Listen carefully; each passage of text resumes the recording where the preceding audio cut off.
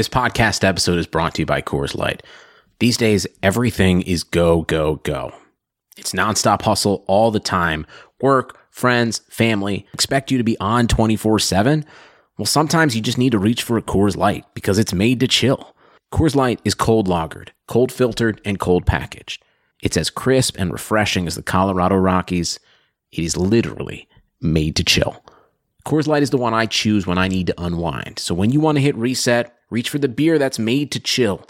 Get Coors Light in the new look delivered straight to your door with Drizzly or Instacart. Celebrate responsibly. Coors Brewing Company, Golden, Colorado.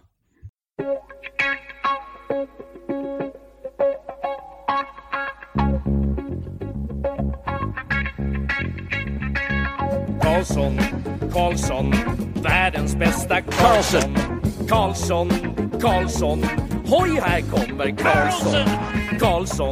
Karlsson, ingen ingen annan Karlsson spelar jag så bra som mig. Karlsson scores! Karlsson, världens bästa Karlsson. Yes! Welcome everybody! Another episode of the Keeping Karlsson Fantasy Hockey Podcast, the best fantasy hockey podcast in the world, hosted by two guys on Eric Carlson and their keeper pools. Brian, we are at the end of the season. We're still going to do a show next week, but this is our last episode where we can try to predict what's going to happen in a week of fantasy relevant games. I guess people are in playoff pools, but as far as we know, this is it. People who are going to the last week, we're going to do our best to take you to the end. So yes, I'm Elon Dubrovsky. I think I said that. My co-host is here, the fantasy hockey robot himself, Brian Calm.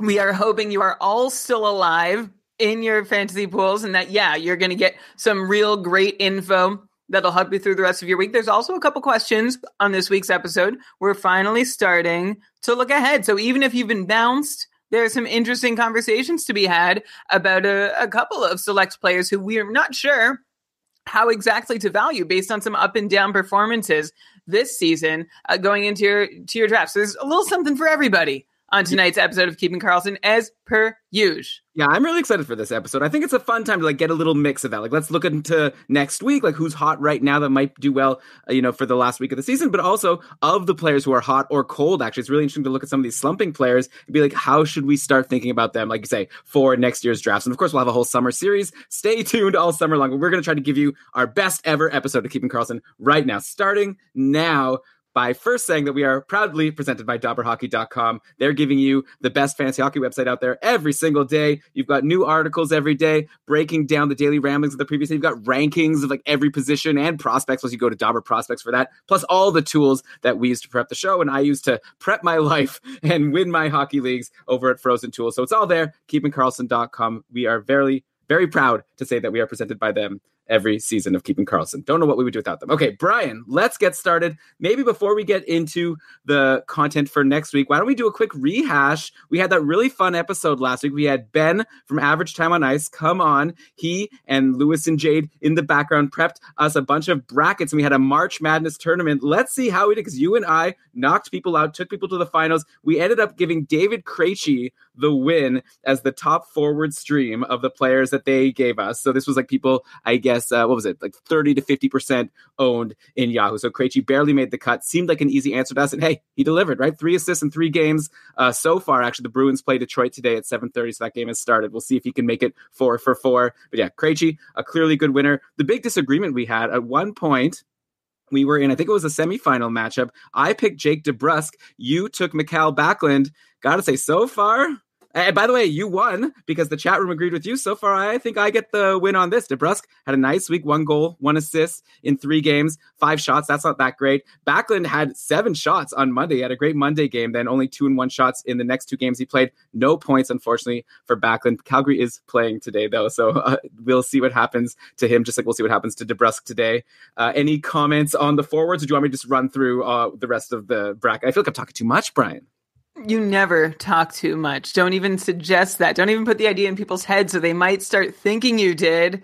Backlund at least had those shots on goal, right? He had that 7-shot game, and I know that's different from 2 points for Jake DeBrusk, and I added DeBrusk myself, so I've profited from his success, and my opponent has Backlund, and I am happy I've won that matchup. But yeah, you're right. You convinced me earlier in the week that DeBrusk was more worth a shot than I had said on the show. So sorry to everybody who passed on him, because I went for him and it's turned out quite well. But also Backlund, I'm hoping he'll reward all you Backlund committees this evening.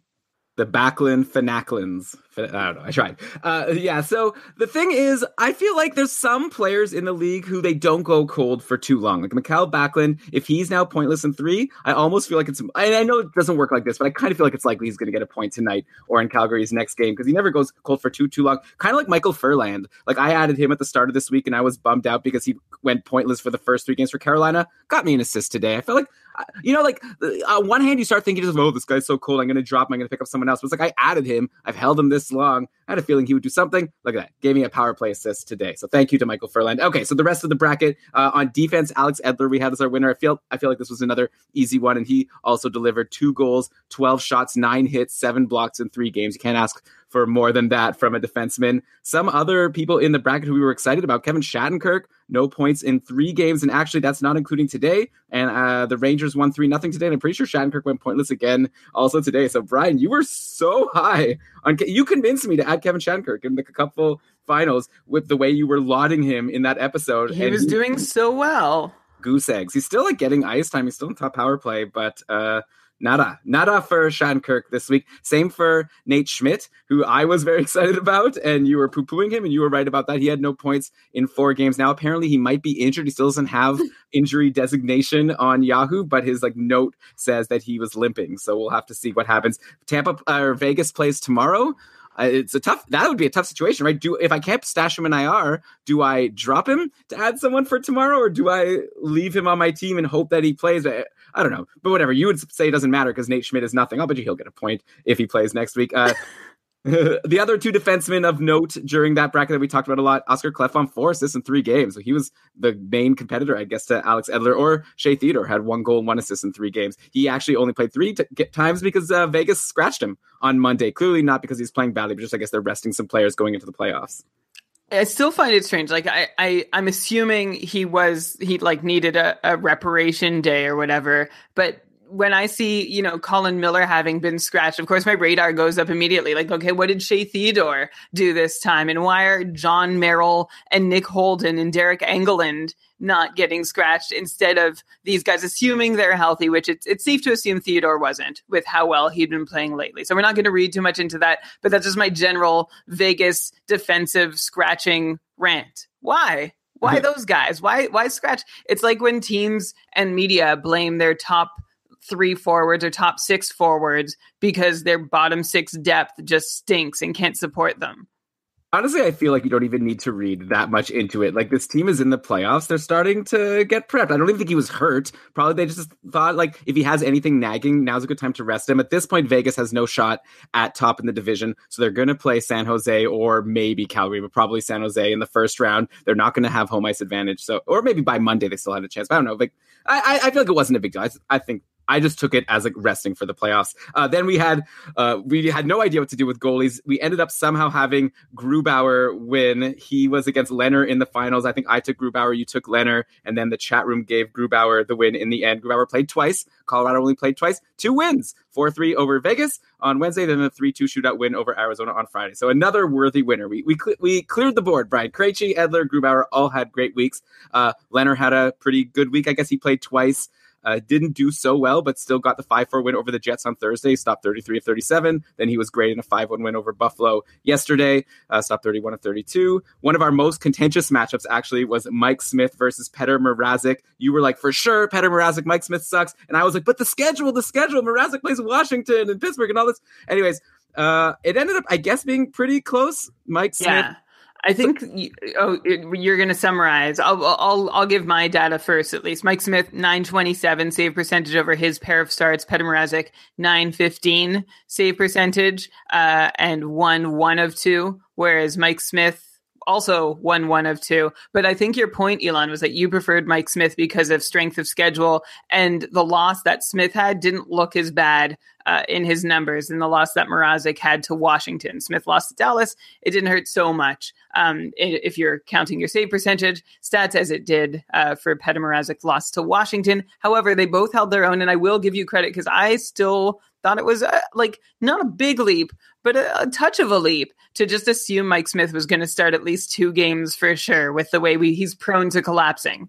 Yeah, well, actually, Calgary's playing today, and I believe Mike Smith has a start today, so it's going to be his 3rd start of the week. Yeah. It was actually LA who gave him his first loss of the week on Monday, and I don't really want to blame Mike Smith there. Like, I guess he wasn't amazing. He stopped he let in 2 goals on 19 shots, which doesn't look like a great save percentage, but at the same time, Calgary didn't score any goals. They got shut out by LA. Who predicted that? And we'll talk about Jack Campbell actually at the very end of the show, I believe. But yeah, I mean, generally you'd think if you only let in 2 goals, you're going to give your team a chance to win. Anyway, okay, so let's get now. That's the summary of the bracket. Well, I like, Brian, for us to be, one of those podcasts that holds ourselves accountable. If we get something wrong, we always brag when we get something right, so I like it that we also will bring it up and, clear it up, see how we did, and we'll definitely be doing that over the summer, looking at a lot of our predictions over the year, what we got right and what we got wrong. But let's look at next week, and let's start with a segment where we're going to talk about injuries and outuries that might affect the fantasy landscape for the final week of the regular season. Of course, maybe one general strategy thing, if you're in a league that goes to the final week, you might have some superstars or even other players sitting. So keep that in mind as you're looking at schedules. Like if a team has a back-to-back on a Friday, Saturday or something like that, we have no way to predict it. Maybe, Brian, as we go along, if we're talking about a player, you might want to bring up, I think this player is more likely to sit in a game or not. But I want to start with the outuries, and Gabriel Landeskog is a big outury this week. I didn't expect him to be back so soon, actually. He was back for the Avalanche after missing a few weeks with an upper body injury. He had an assist, 2 shots, 4 hits, 3 blocks, 4 face-off wins somehow on Friday versus Arizona. So Gabriel Landeskog was helpful all across the board. Mikko Rantanen is still not skating, so at least Colorado has Landeskog back to go into the playoffs. Colorado has 4 games played next week.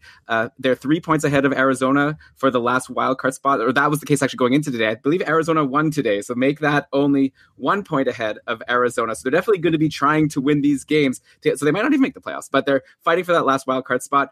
These were their lines on Friday. They had McKinnon with Kerfoot and Compher, and then Soderberg with Wilson and Landeskog. So Landeskog wasn't playing with Nathan McKinnon at even strength. By the way, Derek Brassard in the bottom 6, he was actually playing with McKinnon for a little while, so that's a big drop for him. But we already said not to worry about him. Top power play, of course, Landeskog and McKinnon were together with Kerfoot, Compher, and Tyson Barrie. So, I mean, I'm not sure what advice to give about Landeskog. Obviously, grab him if he's available. He might have been dropped in some leagues because people thought he was done for the season. Clearly not. 4 games played next week. You got to jump on Gabriel Landeskog. Brian, the player I want to ask you about is Alex Kerfoot. Maybe he's a good guy that people could think to stream next week if it's a deeper league. He has now points in 4 straight games. And like I said, he's on the top line and the top power play with Nathan McKinnon. So great deployment and a great schedule. Yeah, for sure. Alex Kerfoot has been here before, and keep in mind that he's not a lock getting this deployment, but he has been somewhat productive in the past when Kerfoot gets just one of these 2 top billing assignments, and you've got Colorado playing 4 times. So yeah, you have to give Alex Kerfoot a shot. He's got 5 points over 4 consecutive games, 4 of them on the power play, and the 3 most recent ones of Kerfoot's points have come on goals on which McKinnon has also pointed. So if and when Kerfoot does get shuffled off any line with McKinnon or all lines with McKinnon, you should shuffle him off your roster too. But so long as Rantanen is still not back, which Elon, you said, could still be another while, given that he's not yet skating, then Kerfoot feels very, very ownable. Somebody else who you might want to consider owning in Colorado, JT Compher, who is also top line, top power play in the Avalanche's last game. Unfortunately, he has not been making much use of that deployment. In fact, he's been on the top power play for 10 games or most of the last 10 games and not a power play point to show for it. He is playing almost 22, 23 minutes a night, thanks to also getting some penalty kill time. So if some blocks help you, some hits, some face-off wins, Compher's a good look. And you have to think that he has produced in this position before. So perhaps playing with McKinnon, being exposed in the same way Kerfoot is, if Kerfoot's already gone, Compher is another option for you. Yeah, just because a player hasn't gotten points recently doesn't mean they won't do it in the future. And with great deployment like that, 4 games, you might get something. But obviously, yeah, go for Kerfoot if you could get him since he's hot and in this great spot. Since we're on Colorado, Tyson Barrie is now up to 56 points in 74 games on the season. That's a 62-point pace. Really good. He's one of only 12 defensemen over 50 points this year. And Brian, I actually wanted to play a game with you. I didn't put this in the notes. I think this will be fun. Let's see how many of the other defensemen above 50 points this season you can guess. So here's how the game is going to work, okay? So There are 11 other defensemen aside from Tyson Barrie who have over 50 points. You're just going to keep guessing them, and then until you get one wrong, and then whatever number you got before you got one wrong, that's your number. Okay, I'm going to say score. So you want to score like at least 6. Let's say you want to get at least 6 right before you get one wrong. So try to guess defensemen who have over 50 points this year. There's 11 of them aside from Tyson Barrie. Okay, Victor Hedman, Mark Giordano. Wait. Okay, yeah, yes, yes. 70. Wait, so if I get one wrong, do I need to I'm out? And you're out. So don't, first do the easy ones. You got 2 easy ones. Okay. Giordano, 73 points. What a season for him. Okay. Morgan Riley, yes, 70 points. Brent Burns, yeah, he's leading the way, 79 points. Brent Burns on fire. Eric Carlson. Brian, you suck. What? You're wrong. You lost. Oh. Eric Carlson's injured. He's been injured. Okay. But if it's not pace, are we really playing this game? I mean, I said the game. I don't know. That's the game. So you lost. 45. Okay, can I keep going, though?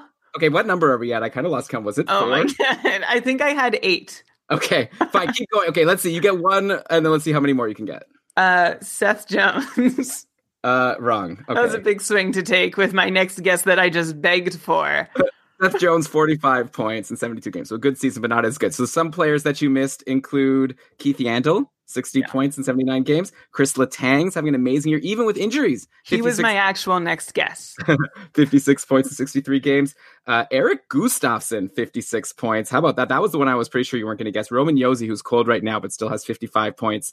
Thomas Chabot, 53. And Torrey Krug rounds out the list, 51 points in 62 games.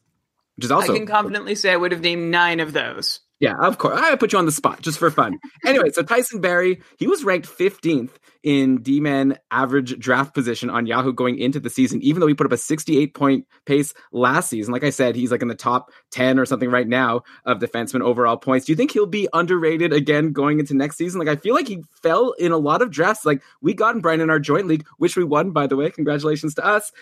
He fell really far. We got him pretty late for a guy who puts up so many points. And I think he's going to be underrated again. Tyson Barrie is so oft forgotten.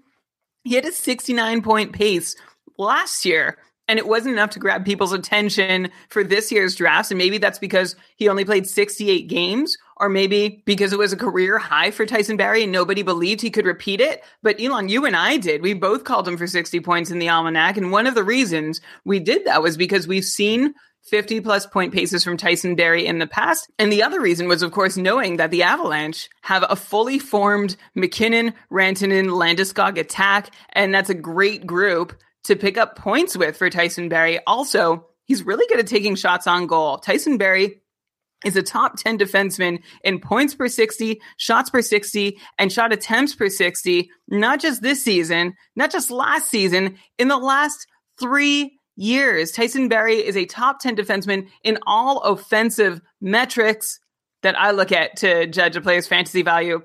And the one he's best at, 6th in points per 60 minutes. So making the most use of the time that he gets to play. I cannot name 14 defensemen that I would rather have before Tyson Barrie. The X factor for him, of course, is that Colorado has repeatedly appeared to try to move on from him. And with Samuel Girard waiting in the wings, it's always possible Barrie gets moved.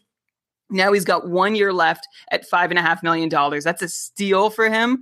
So the Avalanche should hold him another year, and his fantasy owners should rejoice when he once again does fall further than he should in your fantasy drafts. Yeah, I like him. I think in a Patreon cast earlier this year, I said he was a little bit underrated. Like, we were asking about like players you could maybe buy low on, and he was like doing well. And I said to still buy low. I'm not sure if that actually worked out because maybe he just ended up doing as well as he was doing before. But I like Tyson Barrie. I feel like he's going to have another good season next year for sure. Though the Sam Girard thing is something to consider, but it doesn't seem like from anything we've seen this season that there's any indication that Girard is nipping at his heels just yet. Okay, so speaking of defensemen, another injury, Dustin Byfuglien returned to the Jets after being out over a month with an ankle injury. News on Roto World, there was a tweet by Scott Billeck, was that Jacob Trouba would stay on the top power play and Byfuglien would take the power play 2 spot as the quarterback. But unfortunately, it didn't come into play yesterday. The Habs, who the Jets play, they didn't take any penalties in their 3-1 wins over the Jets. So we won't know yet if Dustin Byfuglien is back on the top power play in the next game. But Jacob Trouba's been doing so well there, so it's possible that Byfuglien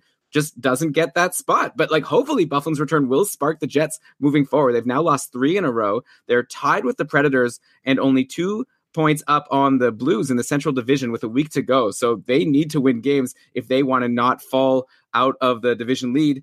So I guess I'm curious, like, how do you see that division shaking up, and what are your thoughts on Byfuglien moving forward? The division is tighter than most people realize, I think. And just before we accidentally set off any alarm bells, the Jets are in the playoffs, right? It's just whether or not they win their division and get a wild card opponent as their first round team.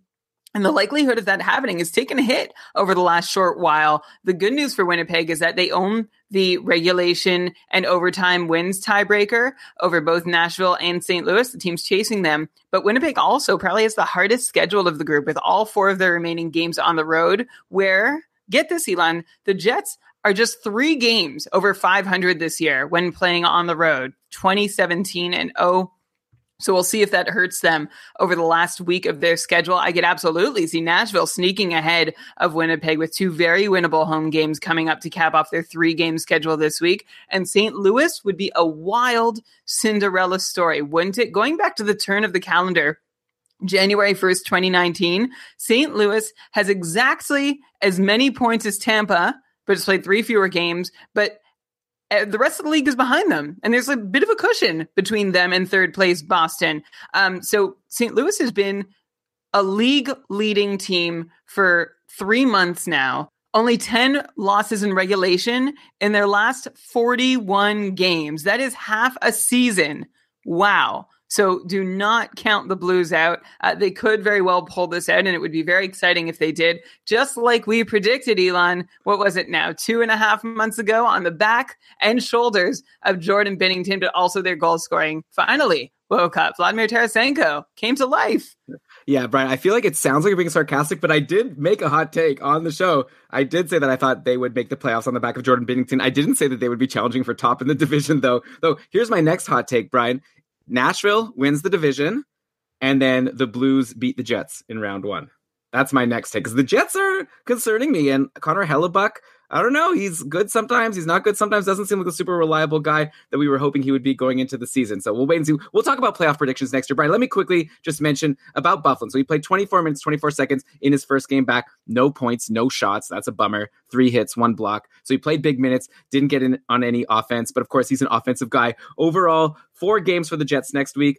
Are you confident that he'll have an impact? Like, if he was dropped, or if people have him in their IR, should they confidently be adding him into their lineup? Like, meanwhile, you've got Jacob Trouba continuing his amazing run. He is on a 4-game point streak. He has 8 points in his last 7 games. So he's been amazing. If you had the choice somehow between Trouba and Byfuglien for next week in a Bangers league, but they're both good for the Bangers category. So I think those kind of cancel each other out. So you could just focus on the offense. If you could choose between Trouba and Byfuglien for next week, who would you take? So you're just setting me up, right? Because you're gonna lead me into choosing Byfuglien and knocking Trouba, and then you're gonna be like, Brian, how can you still continue denying that Jacob Trouba is amazing? So let's just take this slow, okay?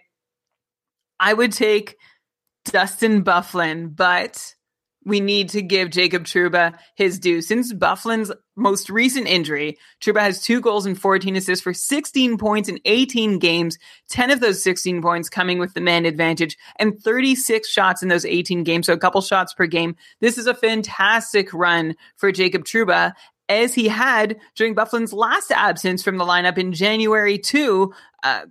Trouba is just crushing it on the power play when Byfuglien is not there. The thing about Trouba is that his 5-on-5 production actually has not risen above that of past seasons in terms of his rate stats, or has been standout at all in terms of raw stats. But Trouba is certainly making a case for being this legit top power play guy you've been touting him as, Elon, for so long, with how many points he just continues to rack up in that position. Of course, let's name that Jacob Trouba is on a top power play unit with amazing firepower, carrying a 70% IPP. That's too high. A 10% shooting percentage. That's a little suspicious. And an on-ice shooting percentage near 18%, which is actually fine for some of the better power plays in the league, but not guaranteed to hold. So I'm just pointing out that there are some flags here that Jacob Trouba is not like 45 power play point pace amazing, but he's still really good. And whether I want Trouba or Byfuglien totally hinges on whoever does get the top power play time. I could see reasons for Winnipeg to go both ways. Byfuglien, because he's probably their guy long term.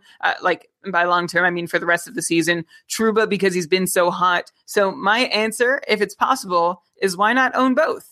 Yeah, of course. If only fantasy worked like that, right? You could just get all the players that you want. You don't have to make any decisions. I wasn't trying to lead you into anything. I have nothing more prepared to discuss on the matter, so we can move forward. Well, who would you pick? I think I'd go Trouba. He's the one that's hot right now. Byfuglien, I don't know. Byfuglien is good. Byfuglien be hot? He's been injured. I know he's not, but I'm saying Trouba is, so I'm just going to ride the hot hand. That's what I'm saying. See. I could be wrong. I wouldn't bet $1 million on it, but I'd make a friendly gentleman's bet with you if you want. I'm 50-50. I am leaning Trouba. If this report that Trouba is going to QB the top power play unit is true, then I am picking Trouba. I just want the guy on the top power play. Yeah, so neither of them are available. Probably no one has this choice to make. I just thought it'd be a fun question to ask. But we can move on to the New York Rangers. Another out jury there. Chris Kreider returned on Friday, jumped right back to his line one power play one spot and scored a goal versus the St. Louis Blues. He then played against Philly today. There was an early afternoon game between the Rangers and Philly, and another assist for Chris Kreider in the win. Another one of those crazy games where Alexander Georgiev stopped 29 shots for a shutout. Does Georgiev have the record for most shutouts on Sundays? I feel like it's happened many times on our podcast that we talk about Georgiev having just gotten a shutout. I think it was, if not a shutout, then a great win against the Leafs maybe a month ago, also on a Sunday. We're here talking about Chris Kreider. He had gone 5 straight games without a point before the injury, putting a real damper on what had been a fantastic run for him. He had 47 points in 62 games on the season overall. That's a 62-point pace. Then he went really cold, though, right at the end. Like I said, he was pointless in 5, and he was cold for a while before he got injured. But that just goes to show how well he was doing before he got hurt, right? Anyways, now he'll likely end the season with his typical mid-50s point pace with injuries along the way, which makes him a risky guy to draft too high. Is that where you'll be projecting him for next year as well, a mid-50s guy? Is there anything to the fact that he's taken more shots this season than ever before to convince you that maybe you like him a little more? I know you've never been a huge fan of Chris Kreider. Has anything changed for you? And at least for next week, is he the type of guy that you'd be jumping on if he's available in free agency? I will mention actually one more player, then you can just talk about the bunch. Joining Kreider on the top line, along with Mika Zibanejad, of course, has been Pavel Buchnevich, who's been there for a while. We talked about him last week. He was in the bracket, got past the first round, I believe. And Buchnevich has been really great. Maybe he should have actually contended and competed against David Krejci to win the whole thing. He's currently on a 6-game point streak. He continues to produce. I believe he did something today. Yeah, he scored a goal assisted by Zibanejad and Kreider over in the first period to lead off the game. The Rangers have an amazing schedule next week. They play Monday, Wednesday, Friday, Saturday. Next week is a totally stacked Tuesday, Thursday, Saturday slate. So you can get 3 off-day games from a Ranger if you add one. So I got to ask you, if both Kreider and Buchnevich are available, who would you want? Or is the correct answer just to figure out how to find room for both because this is a great schedule? Well, I'm going to give my answer quickly, just because I want to talk about something else and diverge for just a moment. So Buchnevich is my answer, and I'll tell you why in a minute. But before I do, Alexander Georgiev, no shutouts on Sundays coming into today this season. In fact, Sunday is his second worst day of the week. He's got an .897 save percentage. I don't know if this has been updated with today's games. On Sundays, .884 on Mondays, the rest above 900, but he's also a backup. So he's started once on a Thursday. Anyway, this is not information that you're dying to know. You want to know, should I add Pavel Buchnevich or Chris Kreider? Elon, you sort of built this narrative where Kreider had a good season and then went cold at the end, and I take issue with that. Chris Kreider was icy for a month beginning in late November and has frankly been unimpressive since February, and such is a season in the career of Chris Kreider. I appreciate your silver lining look at Kreider's shot totals, where we have seen a modest improvement in his counting numbers, though they are purely a function of Kreider seeing career high time on ice. In fact, Kreider's rate stats for shots on goal and shot attempts are down from the last 2 seasons. So the takeaway here is that we're not seeing a Chris Kreider who's found a new gear or element to his game. We're just seeing a Chris Kreider who is spending more time on the ice, which, Elon, in your opinion, it's just about as good, right? I mean, whatever gets you the points, right? If it's because he's a better player who's getting more ice time, he has the same points per 60. If he's going to play more time, I'd rather take the guy getting more ice time, because that then still opens up the door for him to also find a new gear in the future. I don't know. Yeah, I say it's the same. Yeah, and I guess, well, you could say the guy who's found a new gear could see more ice time. I guess it's just a matter of, like, given the context of a player's career, which one is more likely to sustain? Like, are they going to keep getting 18 minutes a night, or are they just going to keep playing as well as they've suddenly played? Anyway, Kreider falls in the former category of just getting more ice time so he can take more shots. But I prefer Buchnevich because he's hot, he's shooting again. I also acknowledge, though, that Buchnevich can run cold and Kreider can put up like 6 points in 3 games when he's up for it. So this is a coin flip decision. They're both playing with Zibanejad. That's who you want a Ranger to be playing with. One other name I'll throw in here alongside the likes of JT Compher, Elon, Ryan Strome, who is on the top power play in New York right now, which is nice. But he's actually picking up a bunch of his points at 5-on-5, despite playing with an assortment of line mates that's as random as his production. Strome is seeing time lately with Lias Anderson, Nemesnikov, Vesey, Brett Howden, Bunieves. And with those players, Strome has 5 goals and 2 assists for 7 points in his last 6 games, though 5 goals have come on 13 shots. So that's unsustainable for Ryan Strome. But again, he's on the top power play and he's getting like 17 or 18 minutes a night. So if all the other Rangers are taken and you're looking for a way to get some extra games played, maybe Ryan Strome is a lower odds lottery ticket. Okay, well, like I said, the Rangers have a great schedule next week, so I would definitely be into trying to get either of these guys. And speaking of the New York Rangers, you know what I'd love to do is go watch a New York Rangers game. How fun would that be? Over at MSG, they're playing the Blue Jackets there on April 5th. That would be a lot of fun. And if you ever need tickets for that or anything else, make sure to check out our sponsor for this week's episode, which are our friends over at SeatGeek. For a long time, buying tickets has been really difficult and annoying with few big companies who don't really care about the customer. Well, SeatGeek, they are different. They are a ticket company where the customer comes first. They have more than 50,000 5-star reviews in the App Store, and SeatGeek is focused on making your experience as easy as possible. They pull millions of tickets from all over the web, rates each deal on a scale of 1 to 10, and displays them on an interactive seat map, so it's simple to find what you're looking for. Green dots are the good deals. Red dots are overpriced. Easy peasy. So easy to use. You're going to find yourself your good seats. Plus, every purchase is fully guaranteed, so you can shop for tickets with confidence. Brian, I have the SeatGeek app on my phone. It's by far the easiest way I found to shop for tickets. In fact, I just used SeatGeek to buy tickets to many different things. And when I say just, I mean all throughout the season. Actually, Brian, what I'd like to talk about right now is if I wanted to go see this Rangers game in New York on April 5th, I can see the Rangers against the Blue Jackets. Or if I'm in New York, though, I wish I would be. It's such a fun place to visit. But I might have some other options of things I might want to do. I could actually go to WrestleMania Access on Friday. Do you know it's WrestleMania time? Actually, there's WrestleMania Access on Friday. Then there's Is that really in New York? Wow. At MetLife Stadium on April 7th. So, Brian, what do you think would be more expensive? To get tickets to see the Blue Jackets at the Rangers on SeatGeek or to go see WrestleFrickin' Mania is my guess for more expensive. Yeah, that's right. 180, but still a pretty good deal, right? Less than $200. You go see WrestleMania. What is it here? $84 to the cheapest to get Blue Jackets at the Rangers. But hey, if those prices are just seeming a little too high for you, there is a way that they could get it for a little less, right? Yeah, our listeners, and this is the best part of all of this, our listeners are going to get $10 off their first SeatGeek purchase. That's right, just for listening to Keeping Karlsson. Smart choice, because you get to use our promo code KEEPING for $10 off on your first purchase. You use that for concert tickets, sports, comedy, whatever you want. SeatGeek supports our show, so go support them, because they support us, and we support you, and you support us.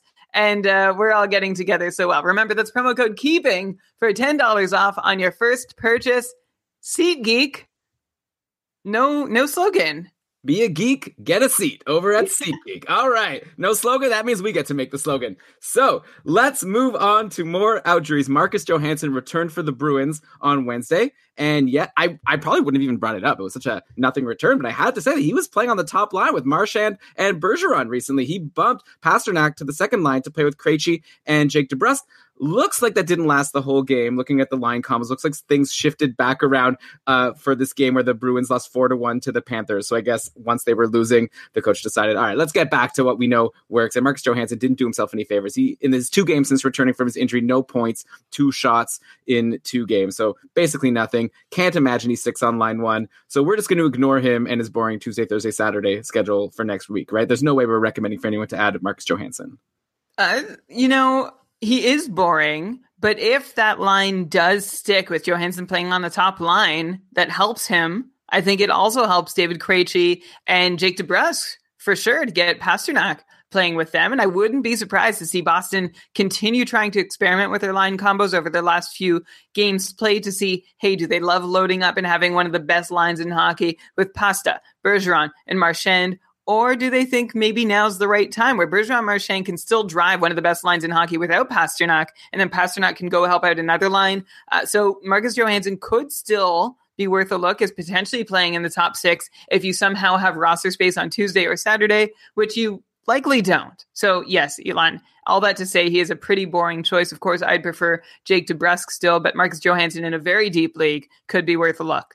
Yeah, if he's on the top line, and like I said, that didn't even last the whole game, so I feel like they might try someone else if they want to split up their 3 superstars there. Okay, we've got an injury over in Vegas. Max Pacioretty returned, but Paul Stastny was pulled from yesterday's game versus the Sharks as he apparently pulled something during warm-ups.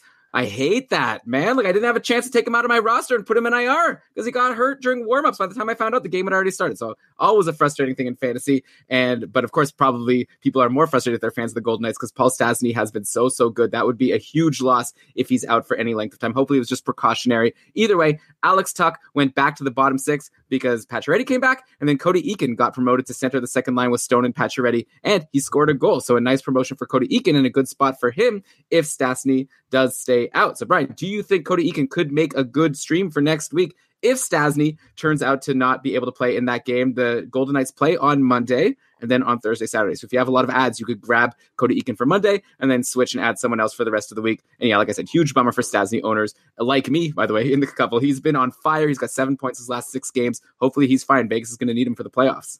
Cody Eakin's time on ice jumped up by about 5-6 minutes in his last game, so Eakin is certainly worth keeping an eye on to see if that's how the rest of the season goes should Stastny stay injured, that Eakin gets to play with Max Pacioretty and Mark Stone. Hey, we liked him when he played with Seguin and Ben, which I always remind people, so we like him playing with Patches and Stone, which makes him a very good ad as a top 6 player landing on a very good line just by virtue of other guys being there, not because of him. Yeah, I guess long run, there's still Eric Haula on Vegas. So maybe like come playoff time, if Haula comes back, and I heard rumors that he might be able to come back, then Cody Eakin would have a lot of trouble getting into the top 6. But for now, Eakin is the guy there. By the way, since we're on Vegas, that top line, Marchessault, Riley Smith, William Karlsson, they're all on fire right now. Each of them are on runs of over a point per game or more over the past few weeks. Interestingly, though, none of them are on pace to end the season with over 60 points, while they all paced for over 70 last year. So to recap that, they were all amazing last year. They all have been not as good this year, but are heating up right now. So Brian, does this late run make you think that these guys still have it in them to put up numbers like last year, or all their overall numbers this year, which I'm talking about like 55 to 60 point paces for all of Marchessault, Smith, and Karlsson? Is that what we should expect next year? Like, what's your current take on this top line? I know that you probably would rather I ask you about each of them individually, but just overall, like it seems interesting how they all sort of seem to go hot and cold together, which I guess makes sense when you're on a line and power play together. Yeah, funny how that works. When you spend a lot of time together, you have the same fortune. So, Elon, does it make sense if I say that I think Marchessault can do like a lot better, but not necessarily the other two? I mean, you could say it. It's like a boring take that you've said before. But like Riley Smith, Riley Smith, by the way, is the hottest of the 3. Like, he's almost the guy that if I was just recommending someone for next week, I'd probably say Riley Smith over Jonathan Marchessault for the rest of the season.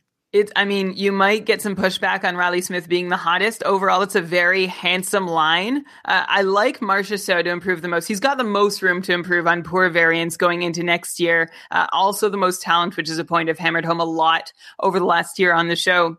I wouldn't be surprised, though, if each of Marchessault, William Karlsson, and Riley Smith each picked up a few more points next year. As one piece of misfortune they all have in common is Vegas's power play shooting success. The Golden Knights have the 5th lowest team power play shooting percentage in the league, but the 5th highest team expected goals for per 60 on the power play in the league. And that's a massive gap to be experiencing. So if the Golden Knights can keep their power play just as dangerous next year, hopefully regression will close up that gap between expected and actual to help pad these three's point totals further next year. Like, I bet Jonathan Marchessault is going to be a steal in September. And I wouldn't say that, I think you'll probably be able to get Riley Smith and William Karlsson for good value too. But that's assuming the lines stay the same. Like, I think they will, since they have with Mark Stone in the lineup. But now that he's there for a full season, you wonder if they adjust their look based on what happens in the playoff. The jury's still out, right? We don't know what Vegas looks like in September, but all three guys are due for a few more points. Marchessault, a few more than a few more points, if they all keep their current deployment. Yeah, it's going to be an interesting situation. It's going to be really interesting to see what happens in the playoffs. And like you say, a lot of what they decide to do next year might depend on how the playoffs go.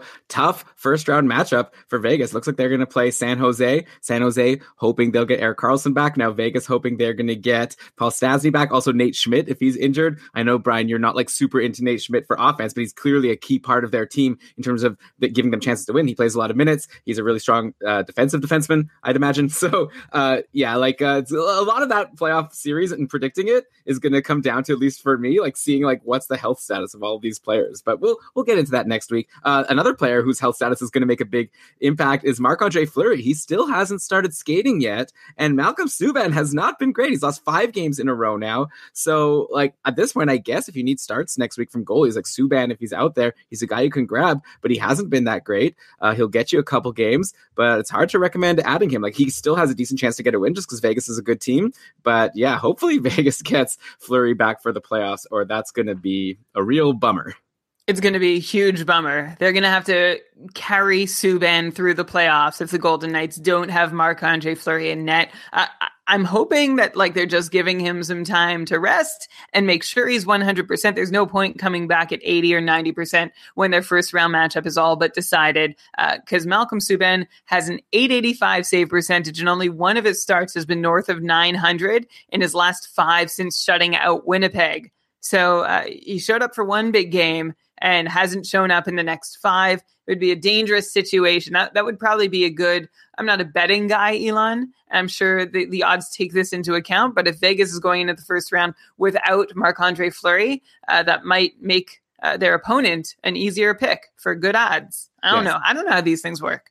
Yeah, odds is the right word to use. I think at least that, yeah, especially if the Sharks have Erik Karlsson, then I think that would be a huge point in their favor. Another injury from yesterday, Victor Hedman absorbed a hit from Carl Hagelin. He took Hagelin's helmet to the chin, so that's he left the game, didn't return, no updates so far. They haven't said if he went through the concussion protocol or not. There's apparently going to be an update tomorrow, so maybe Hedman's totally fine, or maybe he's going to miss some time. In his absence, Mikhail Sergachev saw a nice bump in ice time. He played 24 minutes and 37 seconds yesterday as opposed to his usual 18-ish minutes. Sergachev also got onto the top power play, and he actually picked up a power play assist along with an even strength assist to give him his second straight 2-assist game in a row. Before that, he was pointless in 6 games, but Sergachev had a nice game yesterday, even though Tampa lost to Washington, but Sergachev did well. Brian, assuming Hedman is hurt, if an update comes out by the time, so people listen to this podcast, first go check Roto-World, see what the most recent update is on Victor Hedman, and then if it turns out he's going to miss some time, then Brian, would Sergachev be a must-add for next week with Tampa playing 4 games,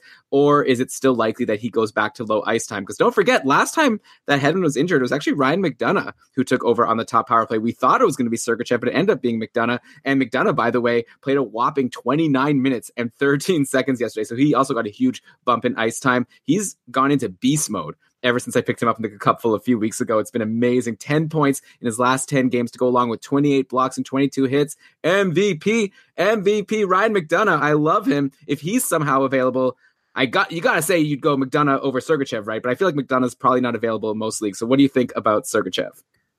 I like them both. McDonough and Sergachev actually have very similar numbers offensively this season at 5-on-5. Sergachev has been better at getting a few more shots off, but not by a lot. And McDonough's and Sergachev's points and expected goals rates are very, very similar. If I had the choice between the two of them, I think I will take Ryan McDonough, in large part because he did take the top power play duties last time Hedman was out. And if he's going to be playing almost a half an hour a game, that's a pretty good chance of picking up a point with the rest of the Tampa Bay Lightning lineup. So that's why I favor McDonough by a smidge. But I will take a chance on Sergachev in case he is the one who is quarterbacking that top power play. Well, yeah, and I don't think McDonought's available. Like I said, in a lot of leagues, it's really hard to get defensemen. So I feel like if Sergachev is out there, you got to take a shot on him just because this Tampa team, they're not going to rest Sergachev, right? Like he's a young guy. Even if they rest some of their other players, I feel like Sergachev could play all 4 games. And if you need a defenseman, and if they're not going to rush Hedman back if something's wrong, so especially if you find out that Hedman's going to miss some time, I think you got to go and grab Sergachev if you're in a league where it's hard to find defensemen generally. JT Miller, since we're on Tampa, he's still hot, right? We talked about him last week. We didn't recommend adding him just because Tampa only played 2 times, and so he wasn't able to make it far in our bracket. But his 1 goal and 1 power play assist yesterday extended his point streak to 6 games. Maybe, it was actually worth it to move him forward, even for only his 2 games, because he keeps getting points. I assume he's the top Tampa forward to own next week after Kucherov, Stamkos, and Point at this point. We sort of jump around between like Palat, who I think is still injured, and Tyler Johnson. But right now, JT Miller clearly seems to be the guy. Looks like lines were shaken up a lot in the 6-3 loss to the Caps yesterday, with the big 3 even playing together for a bit. But generally, Miller has been playing with Stamkos at even strength, and he's been a nice fixture on the top power play for a while now. So I don't even really have a question for you, unless you want to jump in and talk about JT Miller. Seems to me like he is a guy that you definitely want to add if you can, because Tampa plays 4 times. Maybe, though, for people in deeper leagues, if you have Anthony Cirelli available, I'd be curious to get your thoughts on him. He went pointless yesterday, but he has 12 points in his last 14 games overall. He's only 21 years old. So do we have a future big producer on our hands here? Another Tampa Bay young player who's going to turn into a big scorer? He only has 37 points on the season overall. But yeah, for next week and moving forward, what are your thoughts on Anthony Cirelli? And then also you could let me know if you want to say something about JT Miller.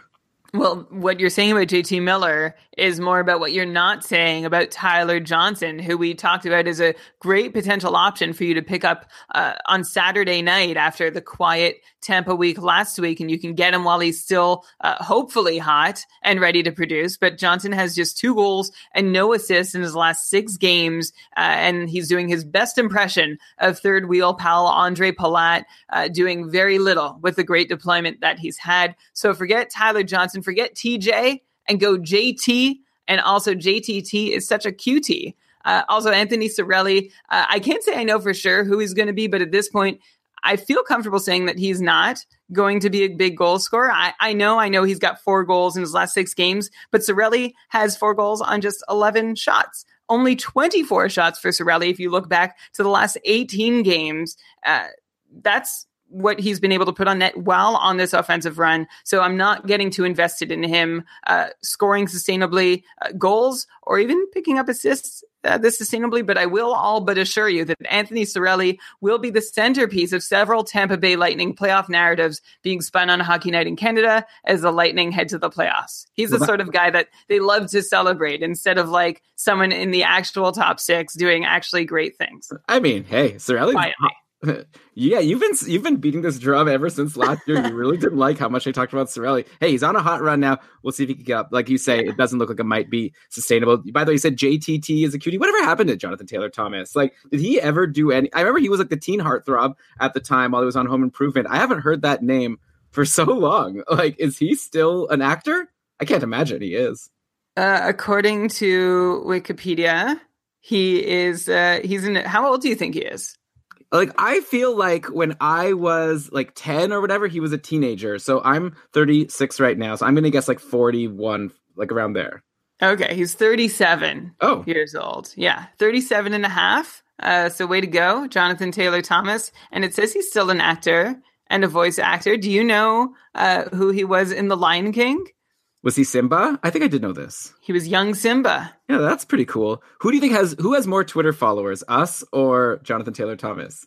Definitely JTT. Is he still tweeting though? Is he still in the public eye? At least we do a podcast every week. You think if I type in I typed in JTT Twitter and it didn't. It was like the 6th result.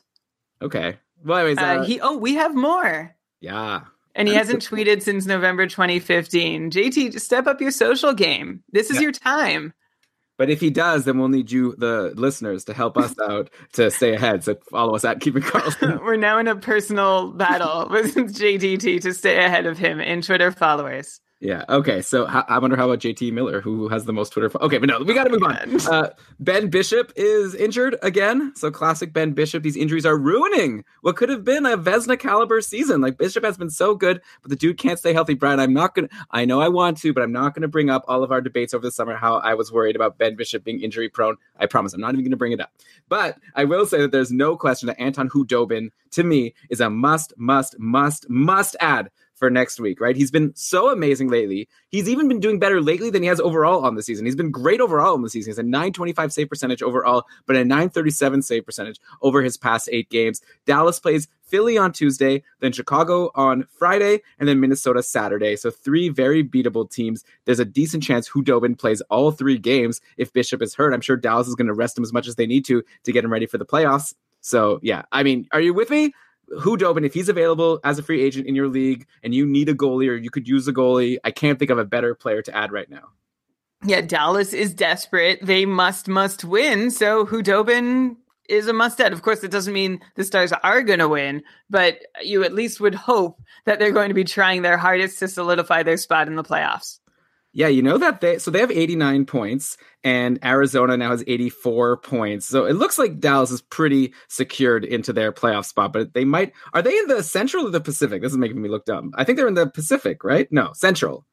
So they're probably not going to catch St. Louis. So, okay, but they still want to get that last wild card spot. By the way, if Dallas gets that top wild card and then plays like Winnipeg or Nashville, like I feel like they could win that series, especially because they're about to get someone back. Matt Zuccarello has been practicing, could return as soon as Tuesday versus Philly. He's another guy, by the way, if he's available, people need to rush to add him right now, especially with that Friday off game, right? I said Tuesday, Friday, Saturday. Most teams play Tuesday, Thursday, Saturday next week. And Matt Zuccarello was so hot before getting hurt. 25 points in his last 22 games, including 2 points in his first game as a star before he got hurt. So yeah, Matt Zuccarello, like grab him, and I could see Dallas being a team that gets an upset, even if Ben Bishop is injured. Like Khudobin has been great, and since we're on Dallas, I will point out that Roope Hintz has stayed relevant. We mentioned him a couple weeks ago. He has 3 assists in his last 3 games, so good for him. Maybe he takes a hit in the lineup or in ice time with Zuccarello back, and also throw out Radek Faksa. He has 4 points in his last 4 games. So yeah, we'll have to see the lines. Brian, do you have any thoughts on any of these Dallas guys that I've brought up? Well, first off, hard disagree that Dallas could be a first round upset. They're likely going to be against Calgary or the winner of the Central. And it's not going to go well for them. They're too thin, in my opinion. So I'm going to, like, if there's a team most likely to get swept in the first round, it's going to be one of those Western Conference wildcard teams. I guess you can throw in Columbus as another possibility, but Bobrovsky has been so hot. Have we not talked about how hot Bobrovsky is? But we're not talking about him yet. Maybe at the end of the show, we're talking about the Dallas Stars. Matt Zuccarello, definitely go get him. If you want to stash him while he's still on IR, that'd be a great move for the rest of the week to try and sneak in a game or 2 from him as the season winds down. Roope Hintz, Elon, I was just reading your tweet from 5 days ago where you called me out for having been thinking, even considering adding Roope Hintz. And then, yeah, he went ahead and had a pretty good week. If Matt Zuccarello comes back, though, I think Roope Hintz has a decent shot of getting knocked off the top line with Benn and Seguin. So keep that in mind. If you're owning Hintz and Zuccarello comes back, you might need to cut bait quickly. So actually, Brian, I'm seeing Roope Hintz was playing on a line with Jamie Benn and Jason Dickinson. It's been Radulov. Oh, I don't know. It looks like Dallas shook things around in their last game. So who knows? Anyways, they'll shake it around again once Zuccarello is back. By the way, what was this tweet? I didn't just out of nowhere shame you for considering adding Roope Hintz. I think it was because it was over some really great players like DeBrusk and Nylander or something, right? And both of them did really well. But anyways, okay. Definitely not over Nylander. That's nonsense. I did not suggest that. And I will clarify that most of Hintz has not been playing with Jamie Benn and one other good guy. He's generally, when he's in a good place, playing with Radulov and Seguin, or he's been playing with Benn and Jason Dickinson. So both are weird places for him to be, I guess. How confident are you, Brian, that it wasn't over William Nylander? Because how about this? I don't remember 100%, but would you be willing to let me tweet out our conversation where you were ranking Hintz above Nylander before I convinced you otherwise? If it exists, you shouldn't have anything. I feel like it's pretty unlikely, but I guess you could. I'll go back in our conversation. I'll post it in the Facebook group if it turns out that was the case. So you can become a patron, keepingkarlsson.com/patron for just $1 to see me potentially embarrass Brian in the Facebook group. So let's go now to some cold streaks. We're done with our injuries and outjuries segment. I think the cold streak segment is always an interesting part of the show because at this point, it's basically we're playing a game of can I drop him? I'm going to tell you a bunch of players who are cold, and if you have them on your team going into the final week of the fantasy season, Brian, at this point, there's no more thinking about the future. It's like, do you hold this guy for the final week? Or do you just let him go? Let's start with Mikael Granlund over on Nashville. We were like worried about him on Nashville before. We said like, what should we expect? And then at some points we said like, I don't know, you might want to start considering other options, but we never flat out said to drop him. And I kind of wish we did. He has 0 points in his last 8 games, 0 points for a 70-point player on the Nashville Predators. Has this been bad luck, or does Mikael Granlund just suck now? And by the way, he's not the only Pred that's pointless in 8. Roman Josi also has pointless in 8 games. How is this happening? So what do you do going into next week? Are you dropping Granlund or Roman Josi? If, say, like Sergachev is available, do you drop Josi for Sergachev? Or I don't even know who you would drop for, like Rupe Hintz. Could you drop Granlund for Rupe Hintz? What's going on with Granlund? He's the one I'm most concerned about. Okay, well, first off, what's going on with Nashville, who has just 7 goals in their last 5 games? So that partially explains what's happening to Josi, for sure. Like, Josi, I have no reservations about. You need to hang on to him. He's still shooting. He's still blocking. He's still seeing near 25 minutes of ice a night. So please hold Roman Josi. Mikael Granlund, I think we've mentioned this before, but when we talk about Nashville, Mikael Granlund, we need to remember some key differences between him and Minnesota, Mikael Granlund. First off, Nashville, Mikael Granlund is averaging more than a minute and a half fewer of ice time per game. I'm trying to use less and fewer better, and I used fewer there. I actually looked it up for that one, and it sounded wrong to me as I said it, but there it is. Also, Nashville, Mikael Granlund, no longer a lock for top power play time. Though, Elon, have you noticed the weird looks of the Nashville power play lately? No, I'll be honest, I haven't been paying much attention to them. What are they doing? So over the last 3 games, their most common combinations have Forsberg playing with Granlund, Wayne Simmons, and Kyle Turris. And this is all from Frozen Pool, of course. And their second most common combination is Arvidsson, Brian Boyle, Ryan Johansson, and Craig Smith. And then it seems like they have this other iteration with that's seen a little bit of time, which is Ryan Johansson, Granlund, Philip Forsberg, and Victor Arvidsson. So like the big 3 plus Granlund, which is the best case scenario for Granlund. But they continue to, like I complain about this every time we talk about Nashville. They continue to trot out power play Brian Boyle, who has a total of 1 power play point in 23 games as a Nashville Predator, but continues to see deployment alongside some of their best power play scorers. Okay, so point being, Mikael Granlund, not necessarily in as great a power play position in Nashville as he was in Minnesota. Also, no longer consistently with the same line mates or line mates as good as necessarily Eric Stahl, Jason Zucker, Zach Parise, even Mikko Koivu. Instead, Granlund's been with some inconsistent, ever-changing mix of Kyle Turris, Colton Sissons, Nick Bonino, Wayne Simmons.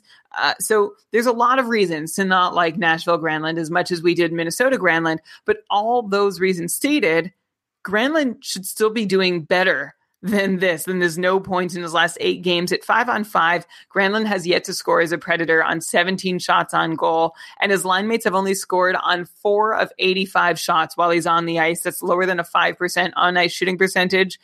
So things should turn for Granlund, but you can still drop him, especially with a weak schedule for him in the final week. Still a decent stream option if you're searching for someone and he fits into your lineup because he's bound to hit the score sheet at some point, but I'm not holding my breath.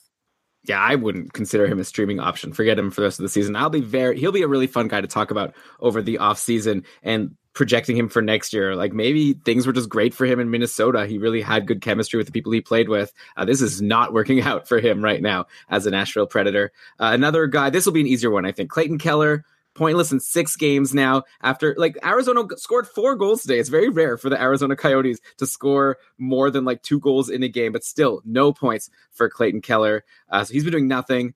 Maybe he'll be good one day. He's super young. I know Cameron Robinson. Like I actually wrote on the Facebook group, somewhat tongue in cheek. I was like, hot take, Clayton Keller sucks. And then Cam said, I'm going to live to like regret this post one day. And I clarified, I just meant for this season. So I don't know about the future right now. I dropped Clayton Keller in the cupful. I had traded for him earlier on. I thought I was like a brilliant genius. I think I traded Mikko Koskinen for him, and it was looking like a really smart trade for me. At this point, give me Koskinen. I'd much rather have Koskinen right now than Clayton Keller, who does absolutely nothing. I dropped him for LeBanc, actually, who's been very good. So I'm very happy with that move. I'm happy to not have to worry about Clayton Keller anymore. This guy stinks. He's not even going to hit 50 points this year. It's 65 points last year, and right now he's got 46 points in 78 games. No way he gets 4 more points over 3 games next week. Unlikely. And one of the reasons for that is that Arizona, as I've mentioned over and over and over, doesn't score goals. And that has shown they have just 9 goals coming into tonight's recording. 9 goals for the Coyotes in their last 7 games. Clayton Keller has gotten in on just 1 of them. He's been on the ice for 5 of the 9 goals, though. So for whatever that's worth, like he could have been in on a couple more, according to an IPP that we would expect from him. But same old story. Arizona rarely scores. Their points buses are forever running on a Sunday schedule, showing up far too infrequently, especially for anyone trying to rely on them as a normal person would. And so you don't want to catch yourself relying on Clayton Keller on your fantasy roster because he's hurt by this Sunday bus schedule. I don't see a goals explosion imminent for the Coyotes either. So yeah, go ahead and drop Clayton Keller, as Arizona starts to remind me of like a Trotz era Nashville Predators team. Like they're finding a way to the Coyotes to make it work with thin depth, only 1 or 3, like for sure, scorers who are capable of 55 points or more. And they're also playing this defense that makes average goalies like Darcy Kemper look stellar. So they're following this playbook. Good for them. It's not an exciting fantasy place to be unless your fantasy league values defense. So funny. Like, what does Darcy Kemper have to do? Like, he just got a 39 save shutout today against Minnesota. You're going to, like, go to your grave being like, this guy stinks. I said going into today. Maybe my mind has been changed for that. Look, I gave Darcy Kemper his credit, but I'm also saying he's been one of the best protected goalies since like this season. And so we need to take that into account. I am open to the fact that Darcy Kemper somehow at age 30 or 31 has figured out something new. I'm remaining more open to it now than I was 2 months ago. Apparently, Antti Ranta is practicing, but it's also looking like Arizona's going to need some luck to get into the playoffs, so it might not matter, but that'll be really fun to watch next season. So who was that Nashville? I'm blanking on his name right now. That Nashville goalie that was so good while he was there and then sort of was a bust once he left. Which was that one Nashville goalie? Like they were all that way. Chris Mason is the one that really jumps to mind. Oh my gosh, there was a Finnish player for sure. I know who I'm thinking of. Brizgalov, was he on Nashville? Oh, wait. Oh my God, this is embarrassing. Is it? I don't claim to know too much about hockey history. No, like, what? He did not play in Nashville. So where was he so good? Let's get some... Phoenix? Oh, okay. I get Nashville. Well, you were talking about Phoenix. I guess that's why I got it. Oh my God. Now I need to look up the list of, like, it's a great list of average goalies who have been made to... Oh, Dan Ellis. You've got Dan Ellis, Anders Lindback. That was the, I hope, Finnish goalie I was thinking of. And Chris Mason were 3 classically very well-protected goalies in Nashville that were traded and then really blew it for the rest of their careers everywhere else. Who's the better all-time goalie? Brizgalov or Mike Smith? 2 former Phoenix Coyotes. I don't know. Brizgalov? I need to actually research this question. I need to remind myself of how Brizgalov did in his NHL career. I want to do a bracket of like non-Hall of Fame goalies. I think that'd be fun. Everyone's always comparing like Patrick Watt and Martin Brodeur, like a boring. Okay, give me the really fun matchups here, like the 30 to 50% owns of goalies that are retired. It looks like Mike Smith would probably be the better goalie. Brizgalov did not have a ton of great seasons. Yeah, I don't know why. He was really well known for a while, but Mike Smith had a really good career. Good for him. Still going. How's Calgary doing today? I believe that Mike Smith is going to pick up another win today. Brian, I was so right, and you were so wrong. Mike Smith was the better guy to own this week over Mrazek. I guess I shouldn't count my eggs, count the chickens, whatever. But right now, Mike Smith has stopped. What is this? 5? So Calgary's winning 3-1, and Mike Smith has only made 5 saves. He's letting 1 goal on 6 shots. Yeah, so you be careful before you announce. That's like when he gave up like the first. Didn't he give up a goal on like the first shot against LA or the first 3? Anyway, you better don't count those chicks. They haven't hatched. All right. Well, looks like Calgary will probably win this game. I really hope San Jose gets Karlsson back. Okay, one more cold streak, and then we'll move into some hot streaks to end the show. So Dylan Strome has been ice cold lately. He only has 1 assist in his last 7 games. He wasn't even playing with Alex DeBrincat yesterday. The Cat went to play with Kanan and Anisimov, and Strome was left with Kajula and Cahoon. So a big downgrade for him. Dylan Strome has shown that he does actually have a bright future. Like, he looked like he was almost left for dead over in Arizona, and then he came to Chicago, had that amazing run. But now at this point, even though Chicago has an amazing off day scheduled next week, just like the Rangers, they go Monday, Wednesday, Friday, Saturday. But is that enough to convince you to keep Dylan Strome, who has been ice cold and now is not playing with productive line mates? Yes, it is. Dylan Strome, if you want him or not, is all about deployment. He's not getting it. Leave him be. And by the way, since we're on Chicago, I know we mentioned him before, but like, how for real is Erik Gustafsson? Like, how for real has this season been? Like I said, he's up to 56 points in 75 games. Now, that's a pace of 61 points if he played all 82. That's insane. Like, I think we did in the Almanac last summer, like we said that Gustafsson could be a good guy to watch. Like, I think we sort of mentioned his name, but no way was I expecting him. Like, I thought like maybe if he could get like 45 points, that would be pretty exciting. But like I said, he's pacing up for 61. Are we seeing anything unsustainable in this season, or are you thinking he should be able to do this again next year? Like, where are you going to be drafting Erik Gustafsson now? Like, people who have him in the keeper league will have a really tough decision to make over the summer, as I could totally see this going either way. I could see him doing this again, or I could see him completely falling off. Yeah, so I'm not drafting him above Tyson Barrie, that's for sure. But like you said, Elon, it could go either way. The thing with Gustafsson is that his percentages, like where we look for variance, it looks high for a defenseman, but maybe he's someone who can sustain it. Like, there's not enough of a track record to know about him. So I would feel okay taking a chance on him next year.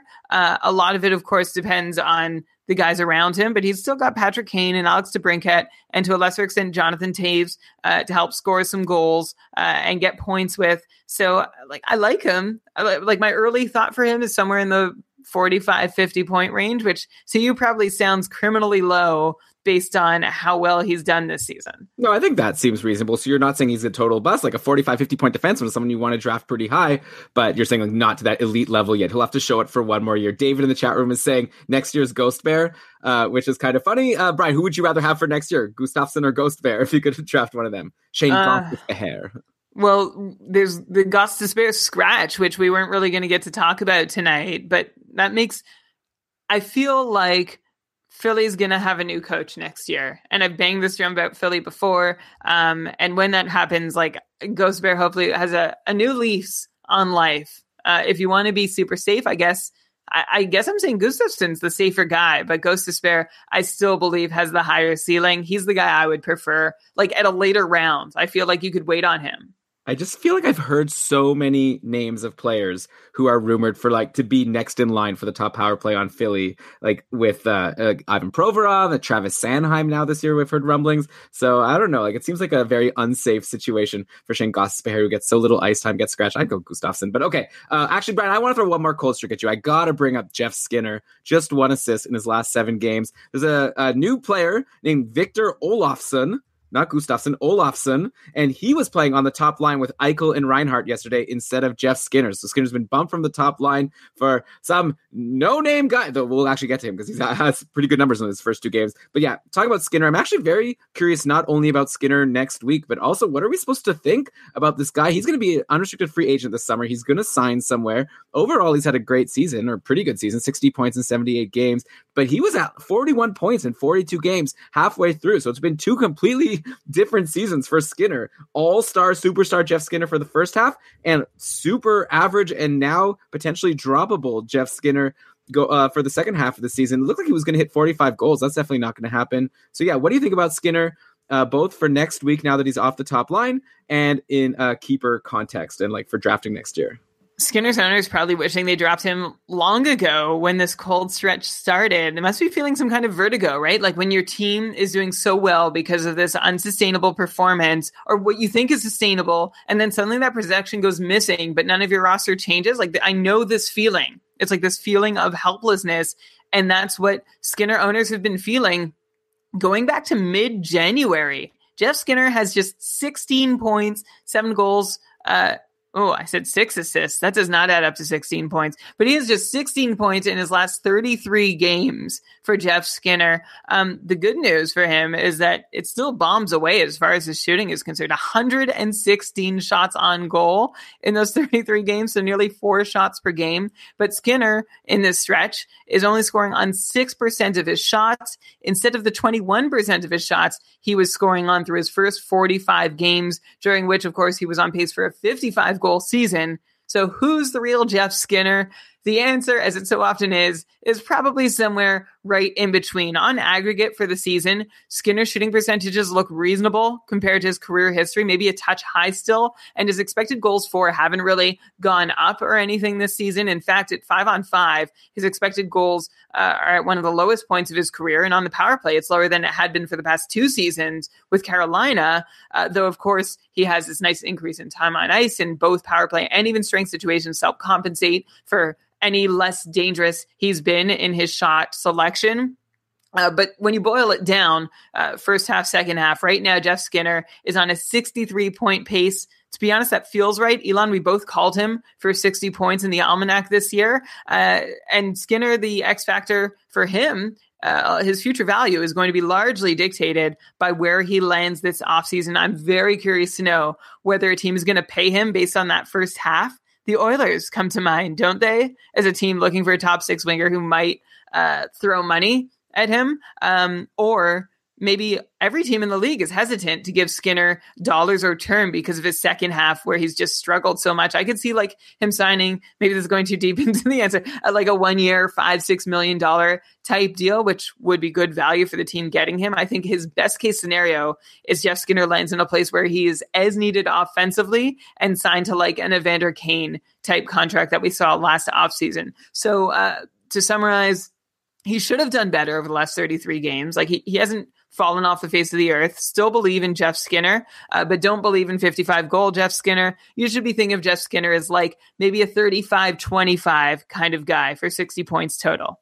Yeah, it's really weird because you'd think like his situation right now in Buffalo was like a really nice scenario for him. Like he was playing on the top line with Eichel and he couldn't hold that spot. So I feel like the one thing that we've learned is this summer when Jeff Skinner signs somewhere, we can't just be like, oh, Jeff Skinner's on Edmonton. He's going to play with McDavid. He's going to play, like wherever he goes, we have to keep in mind that this guy couldn't hold a top line spot on Buffalo. And it's not like he's been bumped for Victor Olofsson, right? Like, so I feel like Jeff Skinner is the type of guy who we're going to have to be very cautious with. When you draft him, you might feel like a genius and he might go off again, or he could end up just being bumped down the lineup. By the way, so we've mentioned his name so much. Victor Olofsson, 2 points in 2 games so far and 9 shots on goal over those 2 games. So a very nice start for Victor Olofsson. Who is this guy? Who the heck is Victor Olofsson? Why is he on the top line? And is he going to keep this up for next week? Should people stream him in?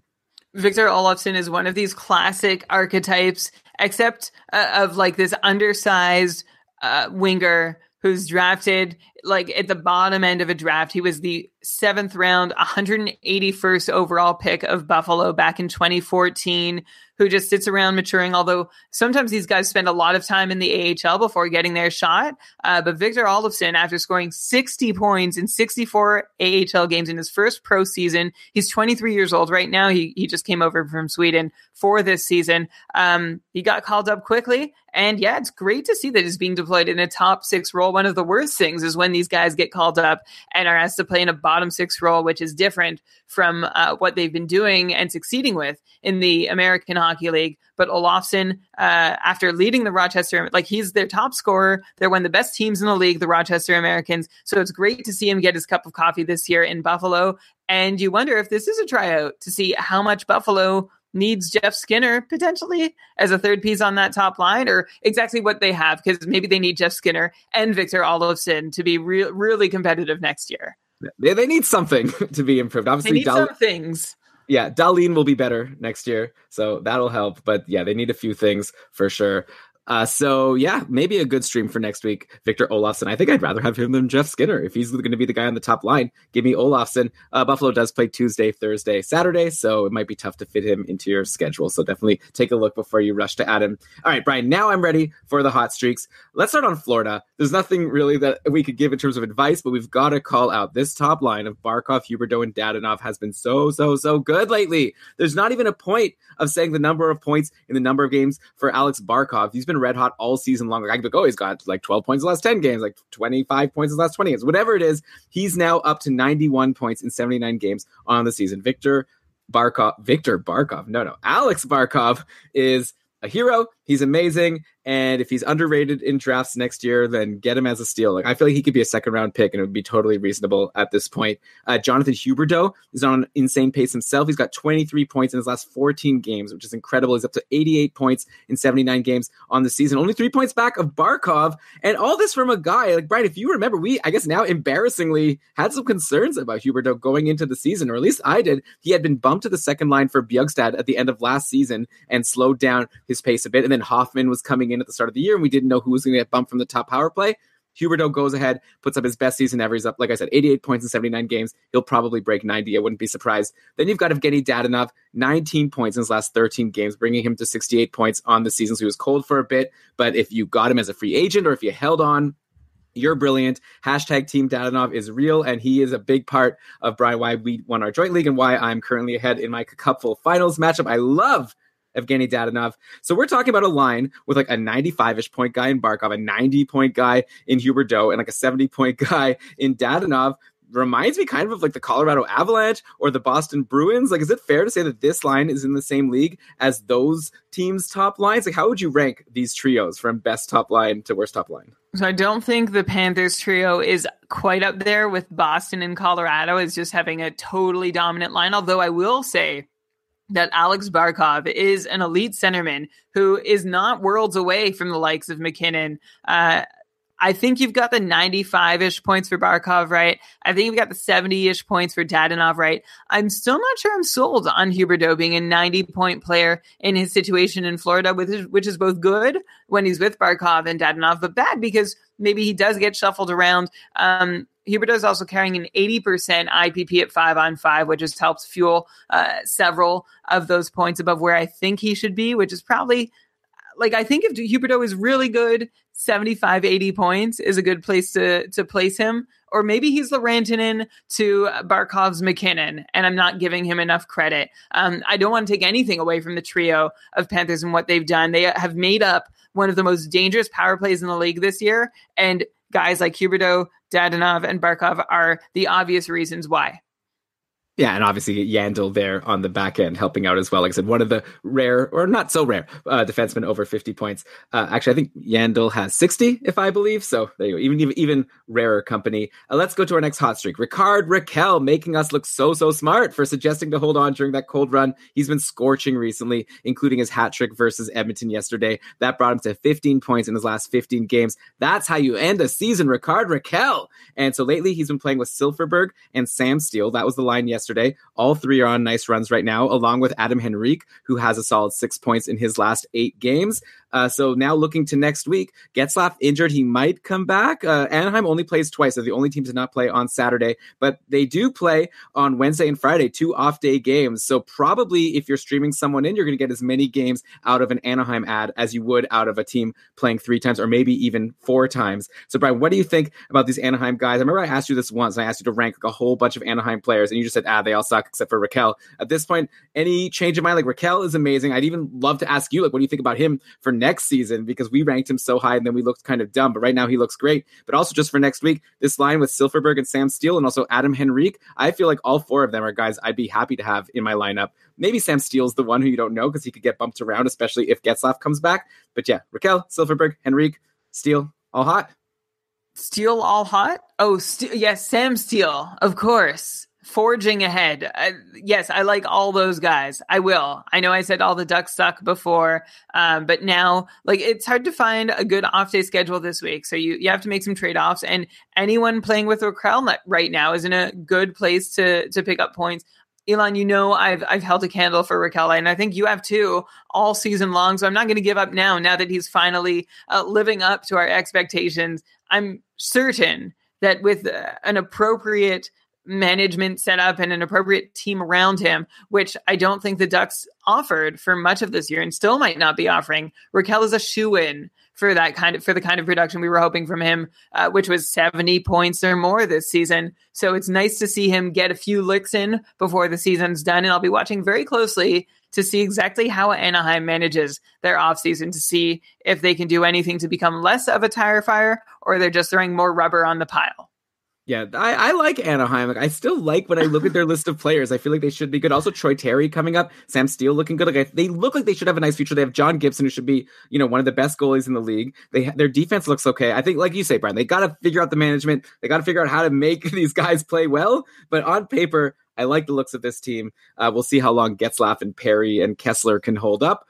Obviously, Perry and Kessler are already, over the hill, and Getzlaf, we'll see if he has another decent year in him. It's been a bit of a disappointment, but even without them, I think the team doesn't look half bad. And hey, they're doing okay lately, I guess. I like the name, potential future team name from Dave Benn here, Mr. Steal Your Goal, referencing Sam Steele. I kind of like that. Okay, so that's a good one. It's a good one. Big win. We're going to be dropping a lot of fantasy team names on you at the end of the show. So that's a little taste of that. We'll warn you before we do it in case you want to nod off at that point. Okay, so next, hot streak. So LA, by the way, has a really nice schedule next week. They play Monday, Tuesday, Friday, Saturday. So that's 2 off-day games. And then you got Tuesday, Saturday also if you have room. Is it time for people to maybe once again take a look at Tyler Toffoli? He's got 4 points in his last 5 games. 3 4+ shot on goal games in that span, assuming, I guess, Kopitar and Dustin Brown are the main kings that you would want if you can get them. But after that is Toffoli, the next guy to grab if you want to get an LA player that's playing all these games. Yeah. Although I also thought Jeff Carter was somebody I considered grabbing at the start of this week, or maybe it was last week because LA had a good schedule. And I'm glad I didn't, because he followed up with a few games of nothing. Tyler Toffoli can be the same way, right? Actually, Jeff Carter, by the way, now has 3 points in his last 5 games. So I guess it was just a couple games of nothing before he came up with this. Anyway, Tyler Toffoli just does not excite me, which is why I'm having a hard time even talking about him. I've owned him a few times this season. He comes, he goes on the score sheet and from my roster. I guess. I like the shots on goal. He's had some big shot games. I'm not saying he's going to win you your week, but I think he might be a good stream, especially because you could get these extra games out of him than maybe you can get over other players that are available in free agency. So keep him in mind. Let's give some credit, by the way, to Anze Kopitar, who has had a rough season overall, but is ending it super strong. He's got 9 points in his last 8 games. He's up to 57 points overall. It would be nice to see him get to 60. So he would need 3 points in his last 4 games. Definitely doable for Kopitar with the way he's been playing. Here's a super deep cut for you, Brian. I'm just going to throw this name out there. He has no business being mentioned on this show. But if you need a defenseman and you like LA's schedule, Alec Martinez is still there. He's pointless in 4 games, but he's been getting like huge ice time. I know I kind of blew this. I like to look at the defenseman getting big ice time. Good opportunity for your blocks and things like that, even if they don't give you a point. But also, like, he gets some second power play time. I don't know. I feel like Alec Martinez in these 4 games next week, I think he's going to get a point or 2. So he'll give you some blocks and I think a point or 2. So I'm throwing his name out there just as a hunch I have. And of course, with 2 back-to-backs next week, again, they play Monday, Tuesday, and then Friday, Saturday. That means you're probably going to get 2 games at least out of Jack Campbell, who shut out Calgary on Monday, stopping 42 shots. And he also had a great game versus Chicago yesterday, stopping 33 of 35 in a 3-2 win. So like, he's no Anton Khudobin, but seems like Jack Campbell might be one of your best streaming options for next week as a goalie you'll get 2 games out of, and he's doing well lately. Of course, it's kind of tricky because you don't know what days he's going to play, and probably you want him for like Monday, Friday, and not Tuesday, Saturday, where maybe your other goalies are already playing. But if you have the flexibility and you could wait until he's actually announced, take a look at Jack Campbell, who's going to get you a couple games. Yeah, you should. And also, you should look at Jack Campbell because you know who sucks, Elon? Jonathan Quick, I guess? Jonathan Quick. He's been so bad. He's had a good start only twice in his last 13 games, a cumulative .865 in that 5.5, 6 week span, limping to the finish. Elon, how dedicated will you be to him in our hypothetical almanac this year? Yeah, not as much, obviously. I was wrong about. But so who do you think's the starter next year? Do you think Jack Campbell has a chance to steal starts from Quick? I think he has a chance to, like, I don't know, maybe he could start 30 or 35. Like, he can chip away. I think Jonathan Quick's contract and like stature and in LA necessitates that he starts at least 45, 50, but maybe Jack Campbell can make a run at getting some more starts under his belt. What a nice thing that he's finally, hopefully, getting his career on track. Yeah, though Jonathan Quick, like, goalies are so unpredictable. Oh no, don't. What's the equivalent of ink being spilled? Like, too much ink has already been spilled on Jonathan Quick. What's the podcasting equivalent? That's fine to just say, I don't know, like sound waves have been generated. But like, Jonathan Quick has had bad seasons before, and he's bounced back and had good seasons. And with goalies being so unpredictable, he might be a really sneaky guy to grab in drafts next year, depending how far he falls. Like, remember when Carey Price was terrible? Now he's looking like one of the best fantasy goalies. And of course, maybe Price had higher highs before going into this season. But just saying, who knows with goalies, right? Like, don't totally forget about Jonathan Quick. It wouldn't be outside of the realm of possibility that he has a good season next year, though it obviously would help if LA can figure things out. That swing on Kovalchuk was definitely a big whiff. And so LA is going to need to figure out a way to help their goalies get wins. Okay, next team with a decent schedule is Edmonton. They go Monday, Tuesday, Thursday, Saturday next week. Zach Kassian still playing on the top line with Draisaitl and McDavid, though perhaps that could change after the 5-1 loss to Anaheim yesterday. So we'll see what they do going to the next game. But Kassian has been there for a while. He had a 4-game point streak before going cold in his last 2 games. Though in those last 2 games, he made up for it for his owners in hits leagues. He had 10 hits over his last 2 games, even though he had no points. Brian, who would you rather? I already know your answer, but I'll just ask for the listeners. Who would you rather have between Zach Kassian and Alex Chiasson? Who, by the way, Chiasson, I know who you hate and you think he sucks, but hey, he's actually been consistently playing on the second line with Ryan Nugent-Hopkins and has been a fixture on the top power play for a while now. So Chiasson is far from a sure thing for sure, but he does have 6 points in his last 10 games. So you'd think you can expect a couple points and maybe even a power play point next week if you add him, or do you just go with Zach Kassian because he's on line 1, has a better chance of having like a big game if McDavid goes off? Zach Kassian is somehow 4% owned, and he's actually been a free agent in Cupful Sweden, the top tier for all of the finals, and it blows me away. He has been hotter than he has been cold, Zach Kassian, while playing with Draisaitl and McDavid. There are much worse places to be than alongside 2 100-point players. So yeah, go get Zach Kassian. Alex Chiasson, never excites me. Even when he's on that top line, he's spent enough time on that top line not producing for me to be mostly indifferent to him. But Ryan Nugent-Hopkins, can we talk about him for a minute? Because you just mentioned him. His line combos are just a total mess. The poor guy has been playing with such flotsam and jetsam since losing Connor McDavid as his main line mate about 15 games into the year.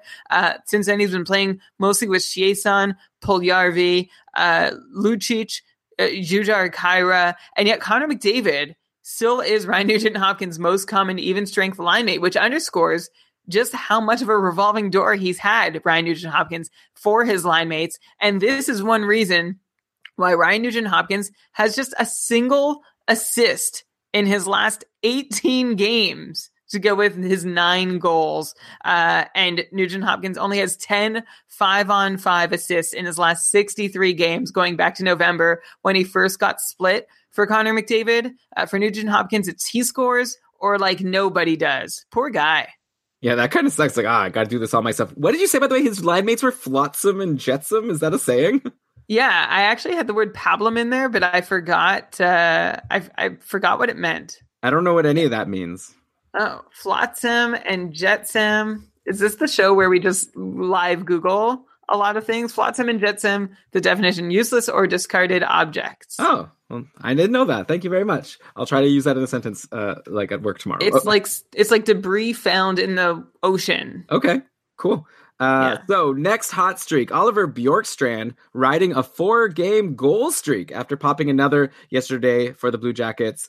The streak started with a late goal versus the Canucks on Sunday, which propelled patron Tom into the Sodertalj Cupful finals. And I loved his post on our Facebook group. He said, "I can't believe I completed that comeback. I got my wife to watch multiple games tonight with me, and we were literally chanting Bjorkstrand all game before he scored, and we absolutely lost our S when he did." Can you imagine?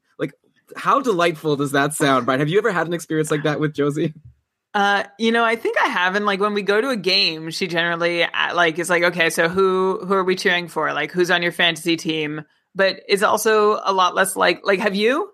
No, like I feel I went. So my wife took me to a Leafs game last year for my birthday present, and it was actually the Leafs against the Islanders, and I had John Tavares on my team, so I was of course cheering against the Leafs because I just care about my fantasy teams, and I was cheering for John Tavares, and I think she would have been happy and high fived me at least if Tavares got a point, but I believe that Frederik Andersen got a shutout, so there was no points for John Tavares that day. The potential difference between Tom and I don't know. I can't speak for how Tom manages his time and days and conversations with his partner, but like that might have been like a once in a season moment where like, how often do you share about your fantasy team on a regular basis? Yeah. Anyway, sounds like it was a fun night. But Brian, what do we think about Oliver Bjorkstrand? Like I said, he's on a 4-game goal streak. Do you think he can keep this up next week from his line with Boone Jenner and Alex Wenberg and I guess some power play 2 time?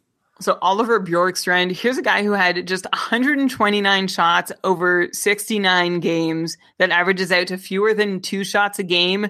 And then blammo, 19 shots for Bjorkstrand in his last 4 games. And that's still playing just 12 to 14 minutes a night, which is crazy. That's really impressive. So where has this Oliver Bjorkstrand been all my life, getting 19 shots in 4 games? To go back and find 19 shots in his game logs before these last 4 games, it took him 12 games to get his previous 19 shots. And so because of that, the goals have come for Bjorkstrand. And let's hope they continue to. Unfortunately, I have little to no faith in John Tortorella seeing this and being like, hey, maybe Bjorkstrand should be getting like 16, 17 minutes of ice per game with the same instructions I'm giving him now. I feel like he's still going to be limited to 12 or 14 minutes, which means that I don't know how much I can really rely on these shots and goals to keep coming, but I love that he's doing so much in such a limited constraint in terms of his deployment. So I like him. Like I always like him when he gets a bump in deployment. Yeah, I don't know. I wouldn't add Bjorkstrand. I think it's a really great run, but I wouldn't be surprised if he goes pointless for the rest of the season, or maybe he gets another goal. Like, that would be nice. So he's a guy out there. Why? Well, if he's putting up 5 shots a game, is this how you really feel? But do you think he's going to keep doing that? Like, what is he doing overall on the season? I feel like Bjorkstrand's never been a guy that I've seen put it. I already just said he was averaging less than 2 shots per game for the majority of the season. Yeah. So I'm going to probably, if I'm like my fantasy finals depends on it, I'd rather get someone who's been dependable. I'd rather have the person who generally got 4 shots per game or 3 shots per game all season and doesn't have many shots lately. But who's out there? Okay, I'm just saying, yeah, I like your... This is like you saying, like, I'd rather have the guy who's scoring points all season instead of the guy who just started getting points now. All I'm saying, like, obviously, I'm not saying don't grab Bjorkstrand no matter what. I'm just saying that I wouldn't rush to him. I feel it's unlikely that he'll keep this up just because this is a very small sample size of him getting these shots. Normally, he doesn't. But no shade. Like, maybe, like, send us your options at Keeping Karlsson. Maybe I'm going to respond and say grab Bjorkstrand. He looks like the best option out there. No shade. Sorry, Brian. Brian, what do you think about Quinn Hughes joining the Canucks last week? So 1st round pick from the last draft. He had an assist in his first game back on Thursday. Nothing yesterday versus Dallas. So he was +1. He was on the ice for a goal. He could be a nice sleeper pick for next year. But in the meantime, do you see any value for next week? Vancouver just goes Tuesday, Thursday, Saturday against San Jose, Nashville, and St. Louis. So 3 tough games. I was listening to the Fantasy on Ice podcast with Pete Jensen, and I believe it was Pete's co-host that said like Quinn Hughes is a must-add right now for the rest of the season. I don't know.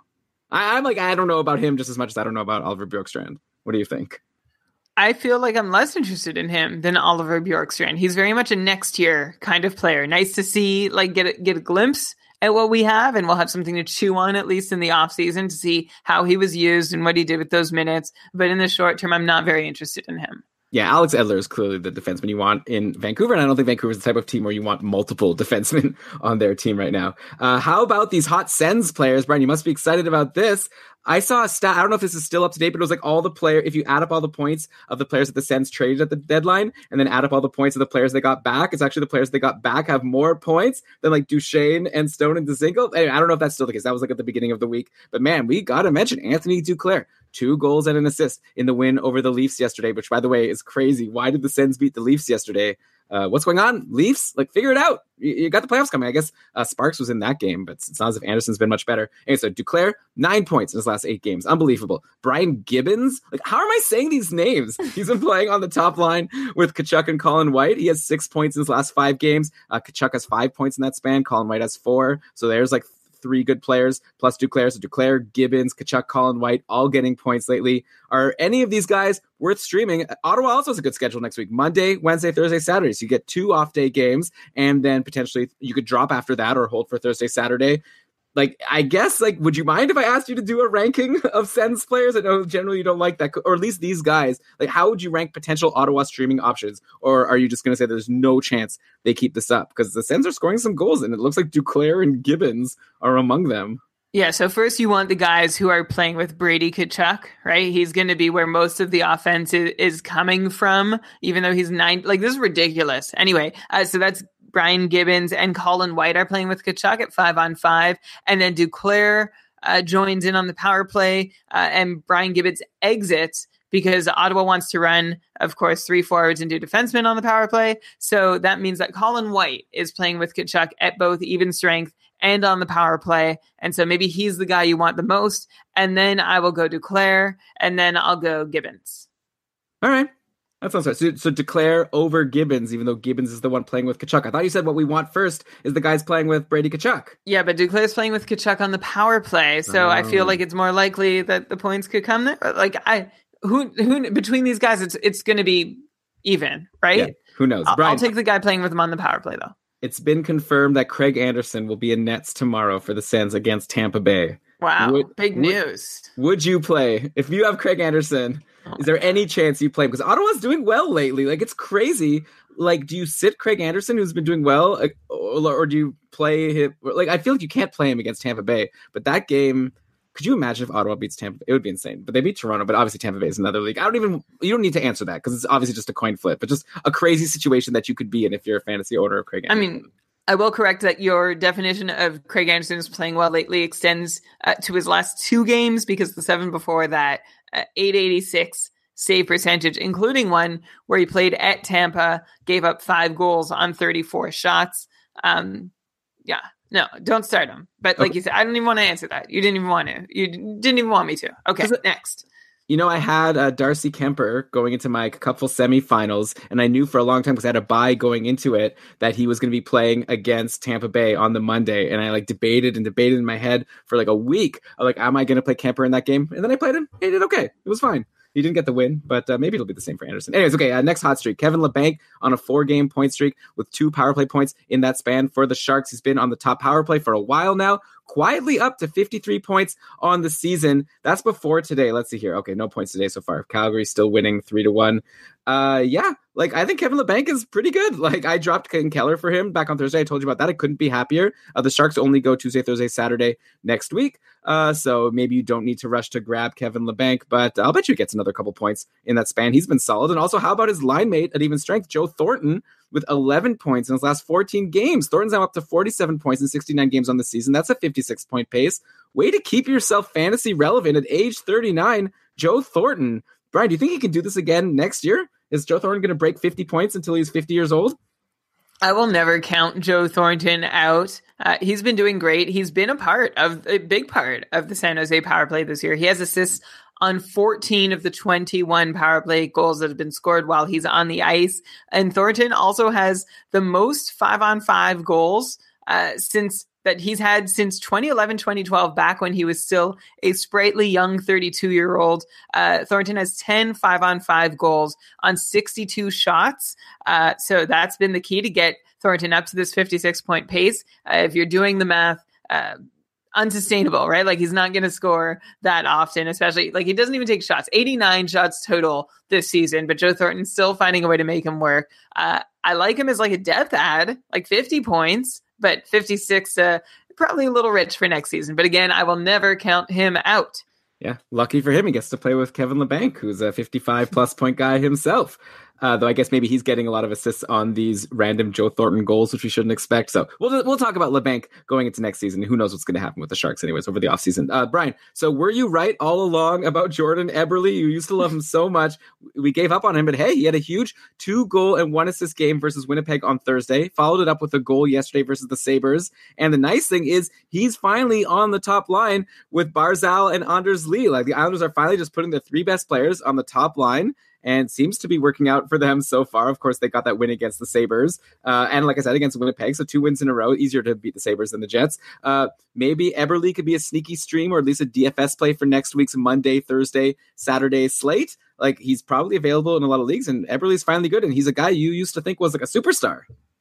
Yeah, well, he was briefly just about in superstar territory. Like, he was a 65-point player, and when he wasn't, he was still a 55, 60-point player. I'm not going to say I was right all along, though. Like, 36 points in 75 games this year. That's ugly. You're just trying to get a rise out of me or entertain yourself, I think. Nobody needs to hear me talk about how I still might believe in Jordan Eberle if he just got a little more time on ice. If his IPP was just a little higher, maybe Jordan Eberle could do better and return to some version of his former self, but like not somebody I would advocate drafting. The sort of guy, like, maybe you stream him in early in the season when he has a good schedule, and then you end up not letting go for a while if things finally do get working for him. But yeah, I'm not holding my breath for Jordan Eberle at the moment. Yeah. So yeah, you win that one. That's fair. Hey, I don't know. I could get behind drafting him with your last pick next year, getting him for $0 in an auction. If he could play with Barzal and Lee for a full season, that's probably pretty good. Well, that's what we thought would happen this season. Yeah, well, I guess the Islanders, hey, they're in the playoffs, right? So obviously they knew what they were doing. Okay, now for the deepest ever of deep names to end the show. Who is defenseman Brett Kulak? And why does he have 5 points in his last 3 games for the Habs with 10 shots on goal in that span? I probably shouldn't even said the Habs. Brian, would you have guessed if I asked you before prepping this show, like, what team is Brett Kulak on? Did you know that he was even on Montreal? Nope. I will openly admit that. I know he was on the Flames, but I did not know he was playing in Montreal. Apparently 17 and a half minutes a night, 54 times this year. So way to go. Yeah, so like I said, he's super... I don't know. I don't have an answer for you, though. Like, his ice time has gone up recently for reasons that I don't know. Let me give you a bit more. I got a little more context here before I throw it to you. So like I said, 5 points in his last 3 games. He's been playing on the top pairing lately with Jeff Petrie. He's had a huge week. Brian, you convinced me, like I said, to grab Kevin Shattenkirk. I should have grabbed Brett Kulak. I'd be killing it right now. Is there any chance he could keep this going for 3 more games where the Habs need to win all 3 and also get some luck in order to eke into the playoffs? If he's on the top pairing, like I said, 10 shots in his last 3 games. So it's not just like nothing. And like I said, 5 points. Any chance he could keep this up? Who is this guy? Unlikely he can keep this up. This is one of those times where I'm going to answer. I barely know who this guy is. Okay. And there's not even a lot, I don't think, for me to know. He's been an on and off NHLer for the entirety of his career, which has spanned like 4 seasons now. He was drafted in the 4th round in 2012 by the Flames, 25 years old. Like, there's really, like, I have nothing to say about him. He hasn't really shown any offensive pedigree in the AHL. Like, he's been a half point per game defenseman in the AHL. So for whatever that's worth. And then he had 8 points in 71 games for the Flames last season. Now he's up to 17 points in 54 games this season on the strength of these last 3 games. So I don't know what he's going to do. I'm going to assume he's not going to do a whole lot. You even look back at his junior career and there wasn't a ton. Like, he had a good final season with the Vancouver Giants. You can tell I'm stretching. I'm reaching here. If anybody wants to tell us about Brett Kulak and what we can expect from him in the future, please do. I'm going to count this, Brian, as like a perfect thing where we're going to be right either way. Like, either he has a good week next week and I'm like, I mentioned Brett Kulak, I nailed it. And if he has a bad week, then we can say, yeah, Brian said he wasn't going to keep it up. So we've covered all the possibilities. There are no other outcomes which we have not considered. Yeah, we're going to look good either way. So I'm happy with your answer. And with that, we are done the main content for this episode. So dear listener, if you enjoyed the show... Wait. No. Oh, you've got Bobrovsky. You want to talk about Bobrovsky? Sorry, go ahead. I said we were going to talk about him. Tonight, he shut out the Buffalo Sabres, 38 saves. So that's his 4th shutout in his last 11 games for Sergei Bobrovsky. In his last 11 games, only twice has his save percentage been below .920. So he is just ripping it for the Blue Jackets and your fantasy team. If you suffered with him all season long or happened to buy low, congratulations, because he is paying dividends if you were able to make it this far in spite of having Bobrovsky on your roster for much of the rest of the season. So huge turnaround for Sergei Bobrovsky towards the end. And this is the sort of run that does creep you out. Like if you are staring down the possibility of Sergei Bobrovsky and the Blue Jackets as your first round opponent, as it looks like Washington might, it's going to be Washington or Tampa. You might be a little worried. You don't want to run into a hot goalie in the playoffs. Yeah, I mean, and it's not only a hot goalie, right? Like this team, after their trades at the deadline, should be strong, right? And Duchesne finally had a good game. So Duchesne's on a bit of a run now after going cold for a while. So yeah, that would be a very scary first round matchup. I'm sure if I'm the Washington Capitals or Tampa Bay, give me the Islanders or something. I'd rather play them, even though they're not even in a wild card spot. Give me the Leafs. I'd rather play the Leafs, I think, than Columbus. You'd rather play the Leafs than the Blue Jackets? We're going to get hate mail for that. Hey, I'm just calling it like I see it. The Leafs have been only 3 wins in their last 10 games. Who would you rather play between Columbus? The 2 wildcard teams right now are Columbus and Carolina, with Montreal threatening. Who would you Montreal, I would rather play. Who would you rather play between Columbus and Carolina? Carolina, I think. Carolina's been good, though. I think you might be overestimating Columbus. Well, you just talked about how amazing Bobrovsky is. So if I know one thing about Sergei Bobrovsky, is that he's going to blow it in the playoffs. So there is that. Does he have a record of doing that? Yeah, he always blows it in the playoffs. When's the last time Columbus made it out of the first round? When's the last time that was his fault? Every time, I think. Playoff save percentages, Sergei Bobrovsky. Yeah, it was 900 last year, 882 the year before, 908, a career 891 in the playoffs for Sergei Bobrovsky. Yeah, I didn't just make that up. I would never accuse you of doing such a thing. It's a commonly known fact. Okay, like I said, Brian. So thanks everyone for listening. Hopefully, if you're going into your finals, good luck. I hope we've come up with something to help you. We're happy to help you on Twitter at Keeping Karlsson.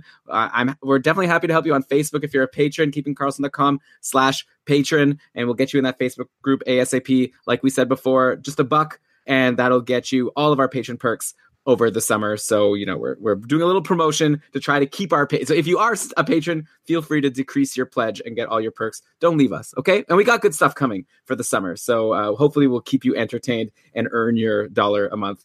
Okay, Brian, so with that, that's our content. If you want to leave, you can leave. But we do have one last thing to get to, which is you've been collecting the names of fantasy teams that have both won their championship and have lost. So I guess we're going to first pay tribute to the teams who we've lost along the way. We're going to turn on our sad music. Brian, do you remember the name of the track that I usually play the sad music from when we say all the teams that have lost? Happy Father's Day. Yeah, let's cue that Happy Father's Day. And Brian, how do you want to do this? We'll just sort of go back and forth, saying the names of all the losers.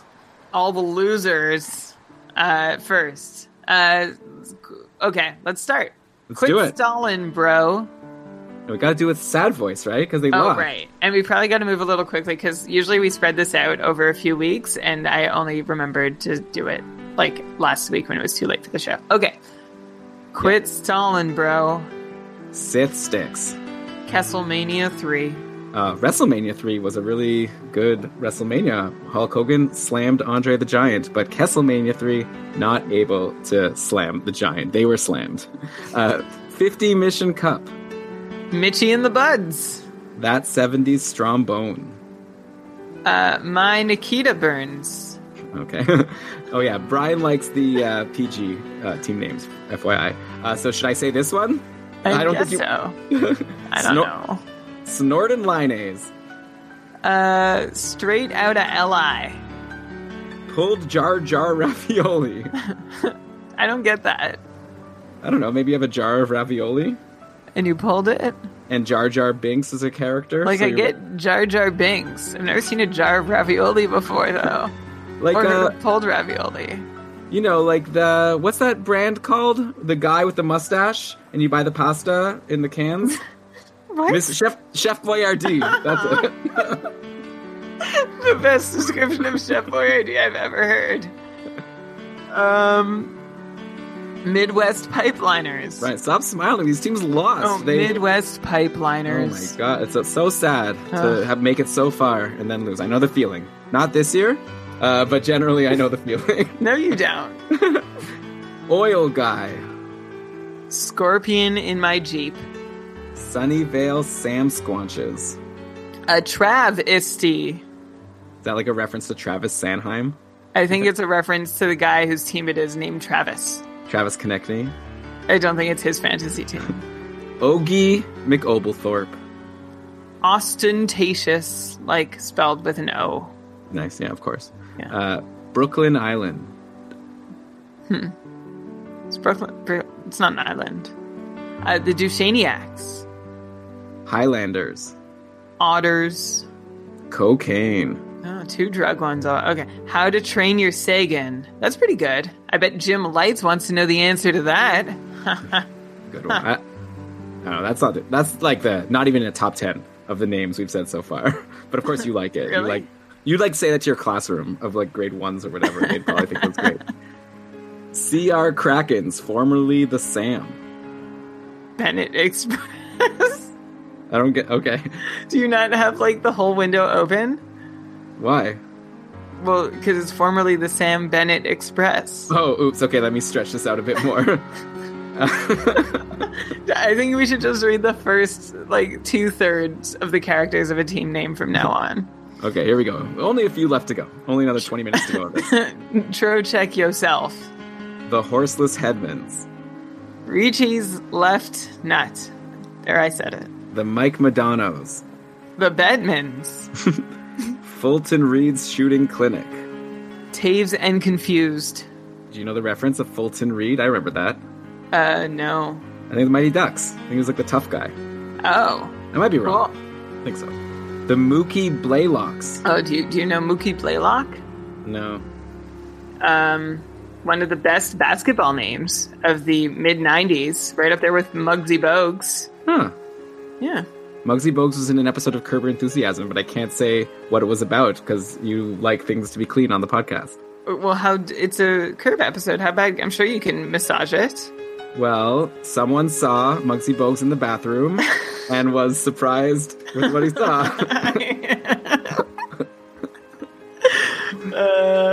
Do you know that Mookie Blaylock's real name is Darren? I don't even know who he is, so. Mookie, he played for the Atlanta Hawks, and his name is Darren O'Shea Blaylock. Now I need to find out where Mookie came from. Was he an NBA Jam? I guess I never played as Atlanta. I was usually the Utah Jazz. Well, a fun game would be to see how many NBA Jam players we can name from each team. I don't think it would be a lot now, but 10 years ago, I probably still would have had a lot of those names. I could definitely give you a lot of NHL 94 lineups. Or at least top line. Yeah, come on. Come on, that's baby stuff. Okay, let's go. Auto Draft All-Stars. But I mean, you auto drafted, so what do you expect? Okay. Pulak and Load. They were the regular season champs, but quarterfinal losers. Bummer. Kramerica Industries. Love it. Legend Killers. Optimus Rhyme, who also had the best regular season and then was upset by the 8th seed in the quarterfinals in their worst week of the entire year. That's the pitfall of 1 week matchups in the playoffs, you know? Kuznetsov the Moorings. Hossa, maybe you can interpret this one, Elon. Hosa's Jepson's Malort. Tweet at us at Keeping Carlson and explain that one. Well, the person who told us the name tweeted at us, so we could just write... No, it's on them. You need to explain your name, Hosa's Jepson's Malort. I like referencing Marian Hossa. Great player. Stepan Urkel. I like that. That's actually... I know who that is. Our buddy Ian. Yeah. Deeks of Hazard. I feel like Stepan Urkel, it was in my division of Tier 2 Ottawa Cupful. It was a good team. I feel like Ian just sort of got busy and stepped away for a bit. That team could have been a playoff team with, I think, more focus. I'm sure Ian had like really important things he had to do instead. But like you did a really, really good job drafting that team and managing it first, Ian. Okay, the Little Mermaids. Ranting and Raving. That's a good one. Good pun. Smells Like Kucherov. Geister Bars, and then a ghost and a bear emoji. Yeah, that's Ryan, who I beat in the semis of the Cupful. Tees.org. JVR Do Re Mi. No, I think that's Ryan also. Okay. I don't get that one. Well, I know Do Re Mi. It was JV, and then there's a space and then ARRR. Anyways, okay. So all you people lost. Sorry. Hopefully next year things will go better. I feel like it's very hard to win a fantasy pool, right? So a lot of these people probably either made the playoffs, probably lost in the semis or the quarterfinals or the finals. So it's tough luck, but don't, be too hard on yourself. Come back next year, get that championship. It'll feel all the sweeter knowing that you had to have a year off in order to earn it. But speaking of how hard it is to win, the following teams should be really proud of yourselves because these are the winners. Let's change the music to the happy music. What do we play? What are we playing after that? Oh, I know what we play. Are we doing a Dr. Mario? Dr. Mario. Until we get sued, we're going to keep playing Dr. Mario. So let's cue that up right now. Boo, boo, boo, boo. And before I say it, I want to just say something to the people who won. I feel like for me, I always have this feeling like when I lose, I beat myself up about it for like all summer long. I feel really bummed about it. And when I win, it's like a great feeling. And then a week later, like I've moved on. Like I feel like I don't enjoy my wins as much as I suffer my losses. So my advice to you as winners is really revel in it and give yourself kudos, treat yourself like this week, next week. You worked all season for this and you won. So congratulations. Enjoy the money if you won money, and also just revel in how brilliant you are because it's really hard to win a hockey pool under most circumstances. Okay, with that, I'm really liking motivational Elon, having some nice words for the losers and the winners. You're like the fantasy hockey season valedictorian. Yeah, if you're feeling very sad or something, just like give me a call. We'll talk it through. Okay? Tweet at us. Elon will take care of you. Yeah, okay. So let's start the winners with Comeback Kid. Rhymes with Sticks Ahoy. Okay. Besser for Prez. One in a tiebreaker. Unbelievable. Wow. Skitoni. Probably Definitely not saying that right. Orange Crush. Saving Bobby Bryan. Good name. Nice. Mitch Matthews Magic. Also, the Kakuppies coming up. You're going to hear some of the best names in the Kakupful. I think the names, I'm so proud of the team names in the Kakupful. So stay tuned for that if you're listening for the team names. Ain't No Hellebuck Girl. Nice. Holland Keller. The Ratty Pack. I wonder if that person drafted Ty Ratty. Probably. And then obviously dropped them quickly enough to still contend. Yeah. Barkov's Beauties. Crosby likes Alexander. Moose Knuckle. Medal of Connor. Anor Londo Dragon Slayers. No Ragretskis. I feel like that's from something. No Regrets. I feel like I've heard that somewhere. It's like a meme. Oh, okay, that's what it's from. Okay. The Buckland Hawks. Team Brian with a Y. Yes, way to go, Team Brian. Represent. Do you consider yourself in the same class as Brian's with Ys? The question is, do I consider Brian's with Ys in the same class as me? Oh, I see. Okay. Kane is able. Fourth line plug. Daniel's Dandy Team. Don't be a menace to South Calgary while drinking rosé in a museum. True Grit. I feel like I don't sound excited enough. So change it up. You got a lot of teams to go. Okay, all right. True Gritty. Shabatawa Senators. Chubarkov. Shooter McGavin. Pickle Power. The Bakers Man. Barwick Canadian Vikings. PTKL title back to back, baby. Apes together strong. Team Bettman. Didn't we say Team Bettman in the losers? Maybe this person had several teams, or a lot of people go with the name Team Bettman. Or maybe this person's a liar. Maybe they told us they were a loser the first time we asked them. Like, you know what? I want to be a winner. A team to remember. The Saviors. Strong Salad won their 5th consecutive title in Backdoor Pucks 9. Elon, if you've won 5 consecutive titles, either you have to leave or you have to be like kicked out by everyone you're playing with, right? I wonder if this is like a Cameron Robinson type league where he has like all the best keepers. There's like McDavid and Kucherov and Crosby all on his team. He just like wins every single week, every single year. It's probably that kind of situation. Yeah, good job still having friends with the other people in your league, even though you beat them all the time. You should take these people out for drinks, by the way. If you won money, you got to take the losers out for drinks. Foiled Knuckles. Great Whites. Equalizer with the back-to-back. Nighthawks. Austin Powers. Bring Cat won the Floppy Chimps Hockey League. All of that sounds made up. Okay, then there's B-Chalk. All capital. B-C-H-O-C-K. It could also be BC Hawk. BC Hawk, maybe that or makes Buck Hawk. Yeah. And Brian, how about Bento Box, our joint team that won the Dynasty League for like the third time in 4 years or something like that? Dominated. Was that our team name? Yeah, it was Bento Box. Bento Box? And the logo, because we had Jamie Benn, and I found a picture of a bento box, and then in each square I put pictures of the different players on our team. It was really great. I did know the team name. I was just trying to... But Jamie Benn was not the acquisition we hoped for him to be at the start of the year, but hey, still got it done. Yeah, Bento Box.